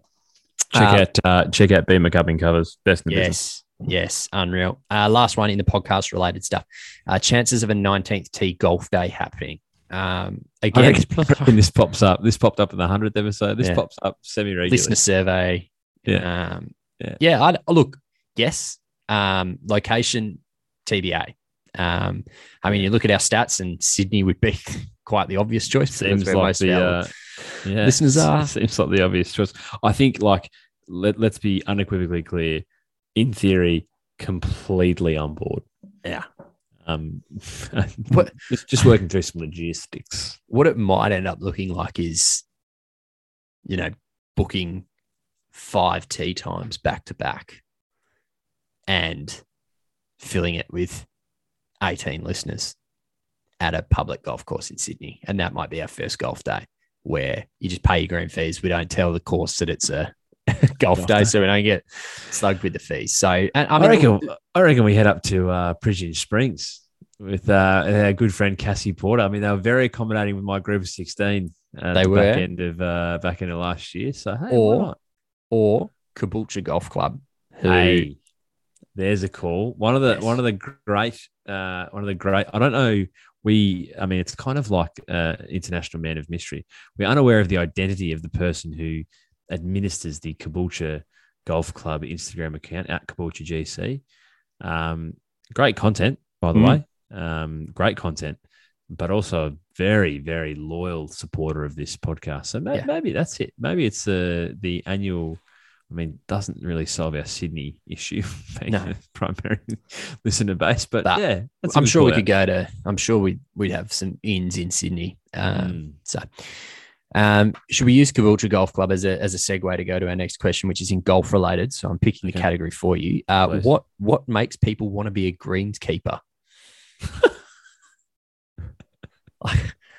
I don't know. If maybe the person who runs Caboolture Golf Club is a greenskeeper and he's having a bit of an existential crisis. Maybe, yeah. That's I did read that. And I was like, surely you'd be best placed to answer that question. I don't know. So I've got a mate who is a greenskeeper. Works on the Melbourne Sandbelt at one of the country's best courses. I'm incredibly envious that he rides fairways all day there. So. I think he ultimately loves the game, always has loved the game. And I think wanted to find a way to work in it and stumbled into that. I think there's probably that. And then there's also, I don't know, people who just have a passion for grass and fertilizers and this weirdo. Your grass does look phenomenal, but oh man. It's fun though. It's fun. Yeah. It's a lot of fun. I love spending, half my day out the backyard mowing, and that's great. It's good stuff. Just get a good mower. It takes 10 minutes, mate. So sorry, I don't think we can answer that question all that well, but I don't know. I'm sure it's a passion for A, the game, and B, the actual work. Whether or not they're in that order, who knows? 3 questions left in golf related, 4 in non-golf related. Let's go non-golf. Let's go back-to-back non-golf. At Dane M. Suddy, do Bennett and the Dolphins do any good next year? I'll just sit quietly here because I have no idea. I genuinely couldn't tell you. I know they've got a fantastic commercial manager running things up there at the moment. That's all I know. So for those non-rugby league supporters, Dane is referring to the I don't know. I think they're just going with Dolphins because they've been the Redcliffe Dolphins in the Queensland Cup for 70, 80 odd years. And they were the successful bid for the expansion franchise. And then in strange circumstances, they're essentially, I believe, told to drop the Redcliffe from their name. They'll always be quintessentially Redcliffe. They'll remain at their trainer. They'll play at Suncorp Stadium in Brisbane. Wayne Bennett has been recruited, the super coach. Depending on who you talk to, he's a phenomenal coach, got a great record, but you look at his last probably 10, 12 years and every club he's gone to and then left has turned into a basket case afterwards. So is that the club? Is that the common thread? I don't know. They haven't. I mean, what you want as an expansion franchise is you want one big dog. Okay. You need one big dog. And so far, what they've got is a series of small to medium-sized dogs and are running out of available big dogs on the free agency market because everyone's re-signing at their current clubs. Right. So they started with a list as long as your arm of people who are off contract next year. And one by one, or in the Melbourne Storm's case, they signed 3 on the same day, I think a week or two ago. All of their available options are slipping through their fingers. That's important not only from on the field, but also as a franchise player, right? Yeah. It's your draw card. And as a new franchise, that's so necessary. So, look, I think ultimately, I certainly don't think they'll make the 8 next year in terms of the finals. I think if they have, we play 20, 25, 26 odd games, if they have north of 10 wins, that's probably a huge success, I would suggest. Okay. And that's not a criticism to them. It's, you look at any expansion franchise that's in the rugby league or anywhere else for that matter. And don't forget, rugby league aren't like the AFL. They don't get expansion franchise and then given 8 top 10 draft picks. Yeah. So everyone struggles in their first few years. That's just par for the course. We'll wrap up Dane M. Studies questions for the day. Do the jacket and tie stay on or off at the Drudy wedding? I actually got the save the date. You'd be pleased did to know. I know you've had some Jesus. Australia Post challenges. Not Robinson Crusoe there. Yeah. What I didn't note. I mean, obviously it's generally not the case with save the dates because they're very top level info, mainly the date. But I didn't notice a dress code. So that's really a question for you because it will be a matter of like what are we wearing? What's going on there? Look, I will wear a jacket. No tie, but open collar. Okay, so which I that's think is what question. you did for yours. I did. I wore a. So I didn't go with the increasingly popular kind of like statement jacket into a chino option. I went like a suit essentially. Yeah, just sure. open collar. Yeah. So yeah, look, that's. I think that plays. You can wear a suit if you want. You can wear a jacket if you want. I don't know. Look, I will probably go. I'll probably go jacket, open collar, and look, I think that answers half of Dane's question, and also there's every chance the jacket comes off at some stage in the night. So the jacket and the tie at some stage will be off in true 19th T fashion. I'll give you the hot tip by 9:00 with the dance floor starting. The jacket will be finding the back of the chair very quickly. Brilliant. Good question. All right. 2 in non-golf, 3 in golf. Let's go golf. From Big Nerd 88, what's the best way to make a swing change? How long does it take? How long does it take for it to take effect? Great question.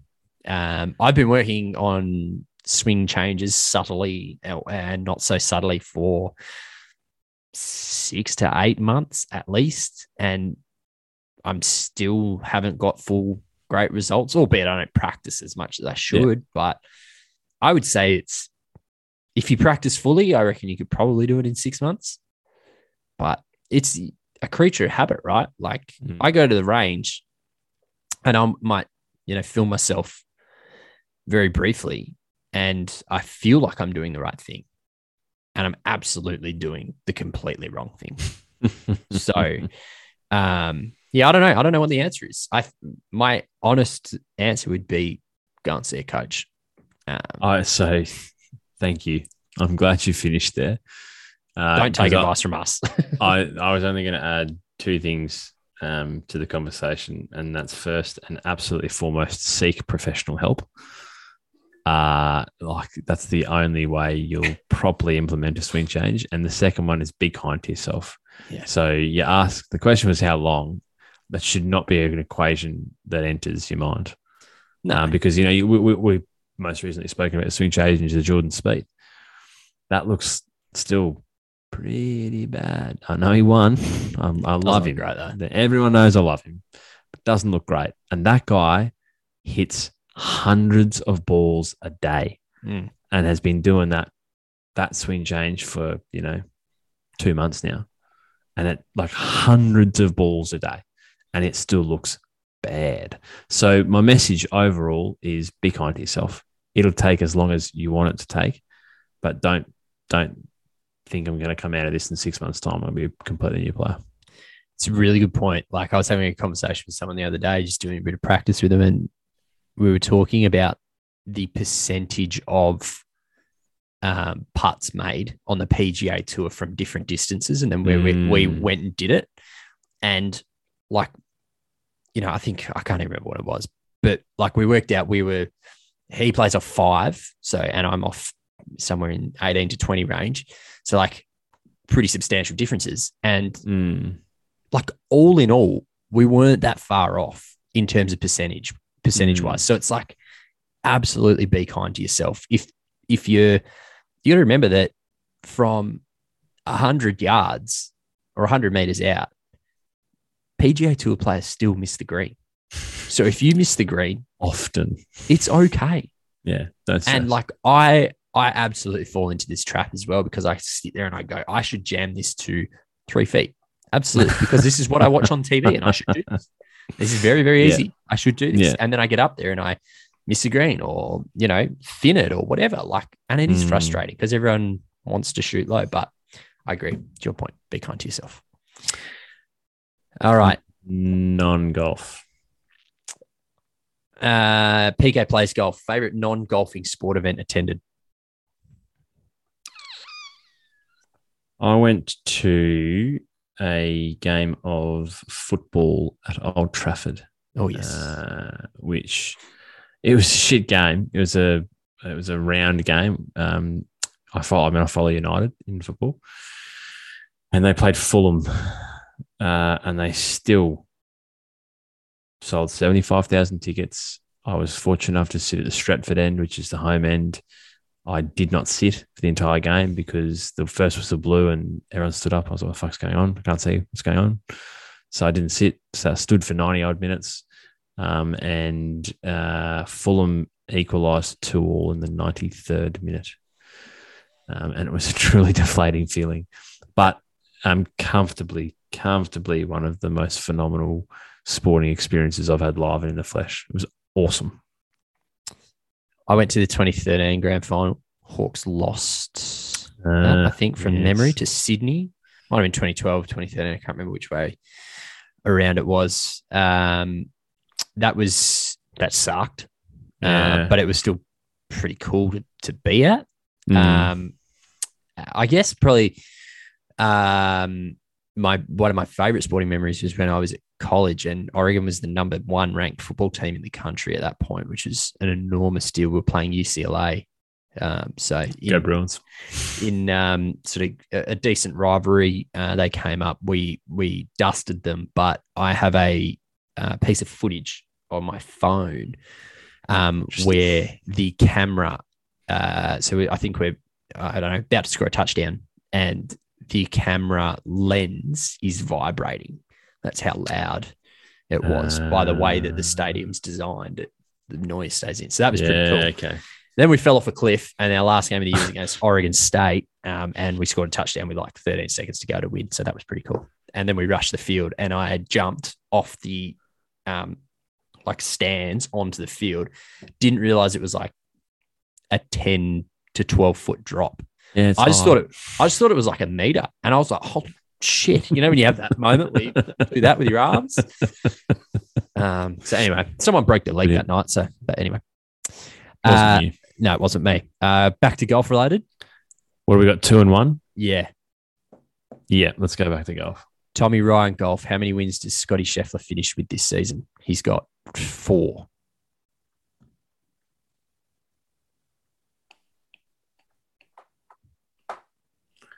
I reckon he wins.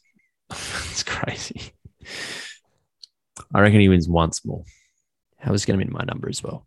Yep. It's a good one. I don't know where. It would be phenomenal if it's a major. If he goes to Southern Hills or Brookline and wins, we're talking about up amongst the great all-time years individually. Agree. 5 wins, 2 majors. Yeah, that would be, yeah. So I reckon it's once more. It also would not surprise me if it was no more. Yeah, absolutely. as well. If the run sort of and he would still be player of the year. Correct. We'll finish on the golf-related one, so we'll go back to the non-golf. I don't know why I've left this to the end, but this is a big one. At Tom Leeworthy Real Estate, if you had to choose one GOAT to be the GOAT of all GOATs, who is it? E.g., Rossi, Brady, Roger, Slater, Tiger, Messi, Jordan, Bolt, etc. Do you have an answer? Because this is a stupid question, a fantastic question, but it's a stupid question because this is a conversation that I've had in the pub after a few beers. Yeah. I said, if you had to pick one athlete, who would it be? I think so. There's a couple of things. I think it's near impossible to compare across eras. Yep. Or eras, depending on where you're from. Almost impossible. Because I look at something like, not to try and go off too much of a tangent, but controversial opinion, I don't even think Donald Bradman's the cricket GOAT. Personally, I'm fairly firmly in the Tendulkar camp as the cricket GOAT. That's just me. So, but again, it's near impossible comparing against eras. I think it's so hard to compare against sports, team to individual. I don't. What do you account for the remainder of the team as opposed to a person like a Kelly Slater or a Roger Federer who goes out and does it on their own? Ultimately, and this is going to sound way too fucking wowzerish because of we're sitting in the middle of a golf podcast. The more I've had this conversation the last couple of years, the more it's been Tiger. Yep. And I think that's because I think there's very few people who would have had to endure what he endured to remain so consistently dominant at the top. There's very few people who have had such a profound impact that the rules of the game have been changed on their account. And yeah, I don't know. We've said it countless times. I don't know that we truly appreciate what we've seen. Mm-hmm. I think it will only be time, and it will only be time in the absence of him playing that I think it will resonate profoundly on what we've witnessed. But yeah, that seems like too easy an answer. But I think ultimately for me, as I said, the more I have this conversation in recent years, the more clearer it is for mine that it's Tiger. I agree. I think exactly the same, all the same thoughts. I mean, you can make the case for Jordan and everyone like that. The one that I would say that I think gets slept on a little bit in terms of what they've achieved and a very similar story to Tiger is Serena Williams. I think absolutely. You know, the most Grand Slam singles titles in the Open era, male or female, endured a lot of that same shit that Tiger endured. Absolutely. So yeah, I think she's definitely one. And look, to be honest, like I probably thought that ahead of seeing King Richard anyway, but going and seeing it and hearing that story, and I know this story is probably a little bit Mayo, but it's a little bit Mayo, but it's also probably more Venus focused because people forget like Venus turned pro at the age of I think she was like 17 or whatever, and signed a deal with Reebok like worth stupid amounts, but she was winning and beating professionals at the age of 13. Like, so very much focused on Venus, but yeah, I don't know. Serena, I think, gets slept on a little bit. I agree completely. Last question, KM. Oh, here we go. Done well. The top 4 holes you want to play in the world. This is one of my favorite questions in here.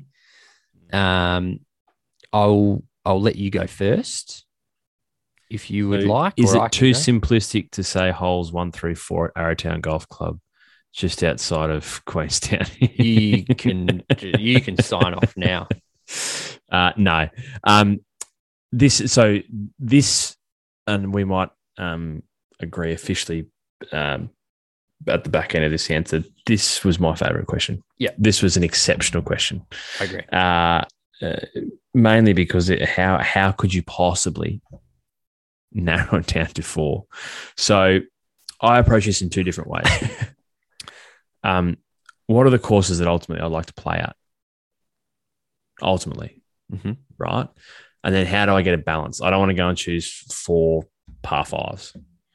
So what I've done is I've chosen a par 3, a drivable par 4, okay, a traditional, if not a little bit lengthy, par 4 Okay. and a par 5. Right. You've done it way differently to what I have, but that's absolutely great. Go for it. Where Hit me with do you your want me? Where do you want me to start? Just go par 3, short par 4, par 4, par 5. Par 3 is the 5th at Lahinch. Also one of mine. Outstanding. I thought The it might have Dell. been the Dell. Yeah. So for those unfamiliar, completely blind green. I think it's only 140, 50 meters. Not even. I don't think. But completely blind green over an enormous mound. Yeah. Just phenomenal. Absolutely phenomenal hole. Phenomenal hole. Yeah. So that's mine, par 3. Drivable par 4. There's a number of options here. Ultimately landed on what I believe is the 10th on the West course and the 8th on the composite course of Royal Melbourne. Okay. Drivable par 4, 295, huge bunker that generally takes out the driver. Yep. I think from memory, this might have been the hole that Hao Tong Lee was urged not to pull the driver on and did so anyway. Sounds for about right. Team President's Cup. So I desperately want to play Royal Melbourne. There's actually 2 drivable par 4s at Royal Melbourne alone, but that's the storied one. So 10 West, 8 on the composite course at Royal Melbourne. The traditional par 4 might well be the best par 4 in the world. Okay. It's the 17th at St Andrews, the old course, the road hole. Also one of mine. Yeah. So amazing hole, which is pretty comfortable for me. You know what I'd like most about 17 at St Andrews? What's that? Just to see how far right and into a building I'd be able to hit it. That's what I reckon you and I'd love the most. Yeah. Just how bang. profoundly can I cock this up? Yeah, that's what I'd enjoy. All right, Yeah. sorry, your par 5. Par 5. So this was only ever going to be Augusta for me. Yeah. And so really it was down to 13 or 15. Where'd you go? This would be really interesting. So ultimately I went with 13. Okay. And that's as much to do with the hole because, I mean, I love 15, but I just think that the second shot on 13 with the lie that you face, depending on where you end up, are you able to draw it as a right-hander around the corner? Are you a natural fader of the ball? Do you lose it a bit up to the pine straw? Where you land, if you are able to draw it, like incredibly inconsistent lies. Are you downhill, uphill, side lie? Like, I just think a second shot asks so much. But for me, it was as much about the tee box on 13 may well be one of the most special places in world golf in terms of walking back 30, 40 yards off the green at 12, particularly on, say, a Sunday in contention and being in complete silence. It's you, your caddy, and your 2 playing partners and their caddies, and that's it. And I think that is so unique. In any major venue that we go to, you never get that sort of quiet serenity and privacy. And I'd love to just take that walk off the back of 12 away from Rays Creek up to the 13th tee box and just stand there and get the view. And I think ultimately that's probably what nudged it ahead of 15 for me. 15 is a phenomenal hole. I love 15. Particularly that approach shot, down into the amphitheater with the rock wall off to the left. And it's a beautiful hole. But yeah, I just think that walk up to the tee box and the opportunity to stand there and take that in at 13 was what got it across the line. So that's my 4. Excellent. Well, we've got 2 of the same. So the Dell at Lahinch. I just think also with the Dell, like... Sorry, not to interrupt, but you said that you approached it completely differently. Oh, so yes. Maybe if you can just revert back to how you approached it. I just went with 4 holes that I liked. So nothing to do with on a balance of 3s, 4s, and 5s. Look, maybe courses I want to play at. No. Oh, these are all courses I want to play at. Yeah. But I think it'll be evident in here. So I've got 3 par 3s and the road hole. Wow. So there are some great par 5s in the world. Don't get me wrong. Yeah. Absolutely great par 5. Yeah. Cape Kidnappers has some amazing, has a couple of amazing par 5s. Yeah. Bandon has some incredible par 5s. Pebbles got some beautiful ones as well. But for me, I come away and am most blown away and most enjoy the architecture and the challenge of par threes. Personally, that's just the way that I like to look at golf courses. I can tell you most par threes of Perth golf courses that I've played, how they're set up, what they're designed to do. And that's what I really like about. So anyway, that's how I've approached it. What I also like about the Dell at Lahinch is Klondike as well. That kind of just frames it all really nicely. And then it's just a complete blind shot. And in modern terms, no one would design a golf course like that. But it's one of the only times where I think the saying, it's always been like that, and that's how we should keep it. I think, like, that saying that's like, oh yeah, but that's how we did it last year, shits me, right? This is one where it's fine. So I've got the Dell at Lahinch, the road hole at St Andrews. I've then gone 16 at Augusta. I've really debated and laboured over 12 or 16. I just think 16 with Sunday's pin. I was going to ask you which pins. Yeah. Sunday's pin. Just like, not that I'd ever have a chance of like getting it close, but the way that it funnels down, like, I think it would just be a lot of fun to have a crack at. And my last one is 7 at Pebble. Just infamous, that little downhill. Yeah. I think it's only like 140 maybe off the championship tees. So it's just a very small wedge, but like into the breeze, bunkers everywhere. Like it's just one of the more unnerving tee shots in world golf. I had a couple honourable mentions as well, like 16 at Cypress Point was another one that I liked. 18 at Pebble. I don't know. There are a lot that I really liked. Royal Melbourne, I think it's 5. It was 5 on the composite course. I think it's a par 3. I think it's definitely 5 on the composite course. Is a par 3. That was awesome. There are a lot of golf holes that I could sit here and rattle off. Maybe one day we'll do our Dream 18. That could be another podcast idea. That's a good idea. Write that down before we forget. I think maybe we can probably award the pair of Oakley Sunnies. Yeah, I'm happy. I'm happy to that. Warwick Ahern 0-0. I get the sense that you were engineering that the whole way through, of leaving that to the last question. So I actually wasn't. But okay, I give you too much credit. Yeah, you do. It was a phenomenal question. Look, they were all phenomenal questions. But Warwick Ahern's taking home the Oakley Sunnies, thanks to Brad McIntosh, the team at Oakley. Thank you to our listeners. We would wrap up very briefly because we've been going for too long. There's a bunch of people to thank. We'll leave the listeners to last. I think first and foremost, the great team at On the Rocks Design. And by team, I mean your wonderful sister, Julia, who does all of our graphic design work, our assets, outstanding. Yep. We could have looked, you and I probably would have been on Canva, throwing some shit out on a logo on the socials, and I don't know that we would have made it this far. So thank you to Julia for ongoing support.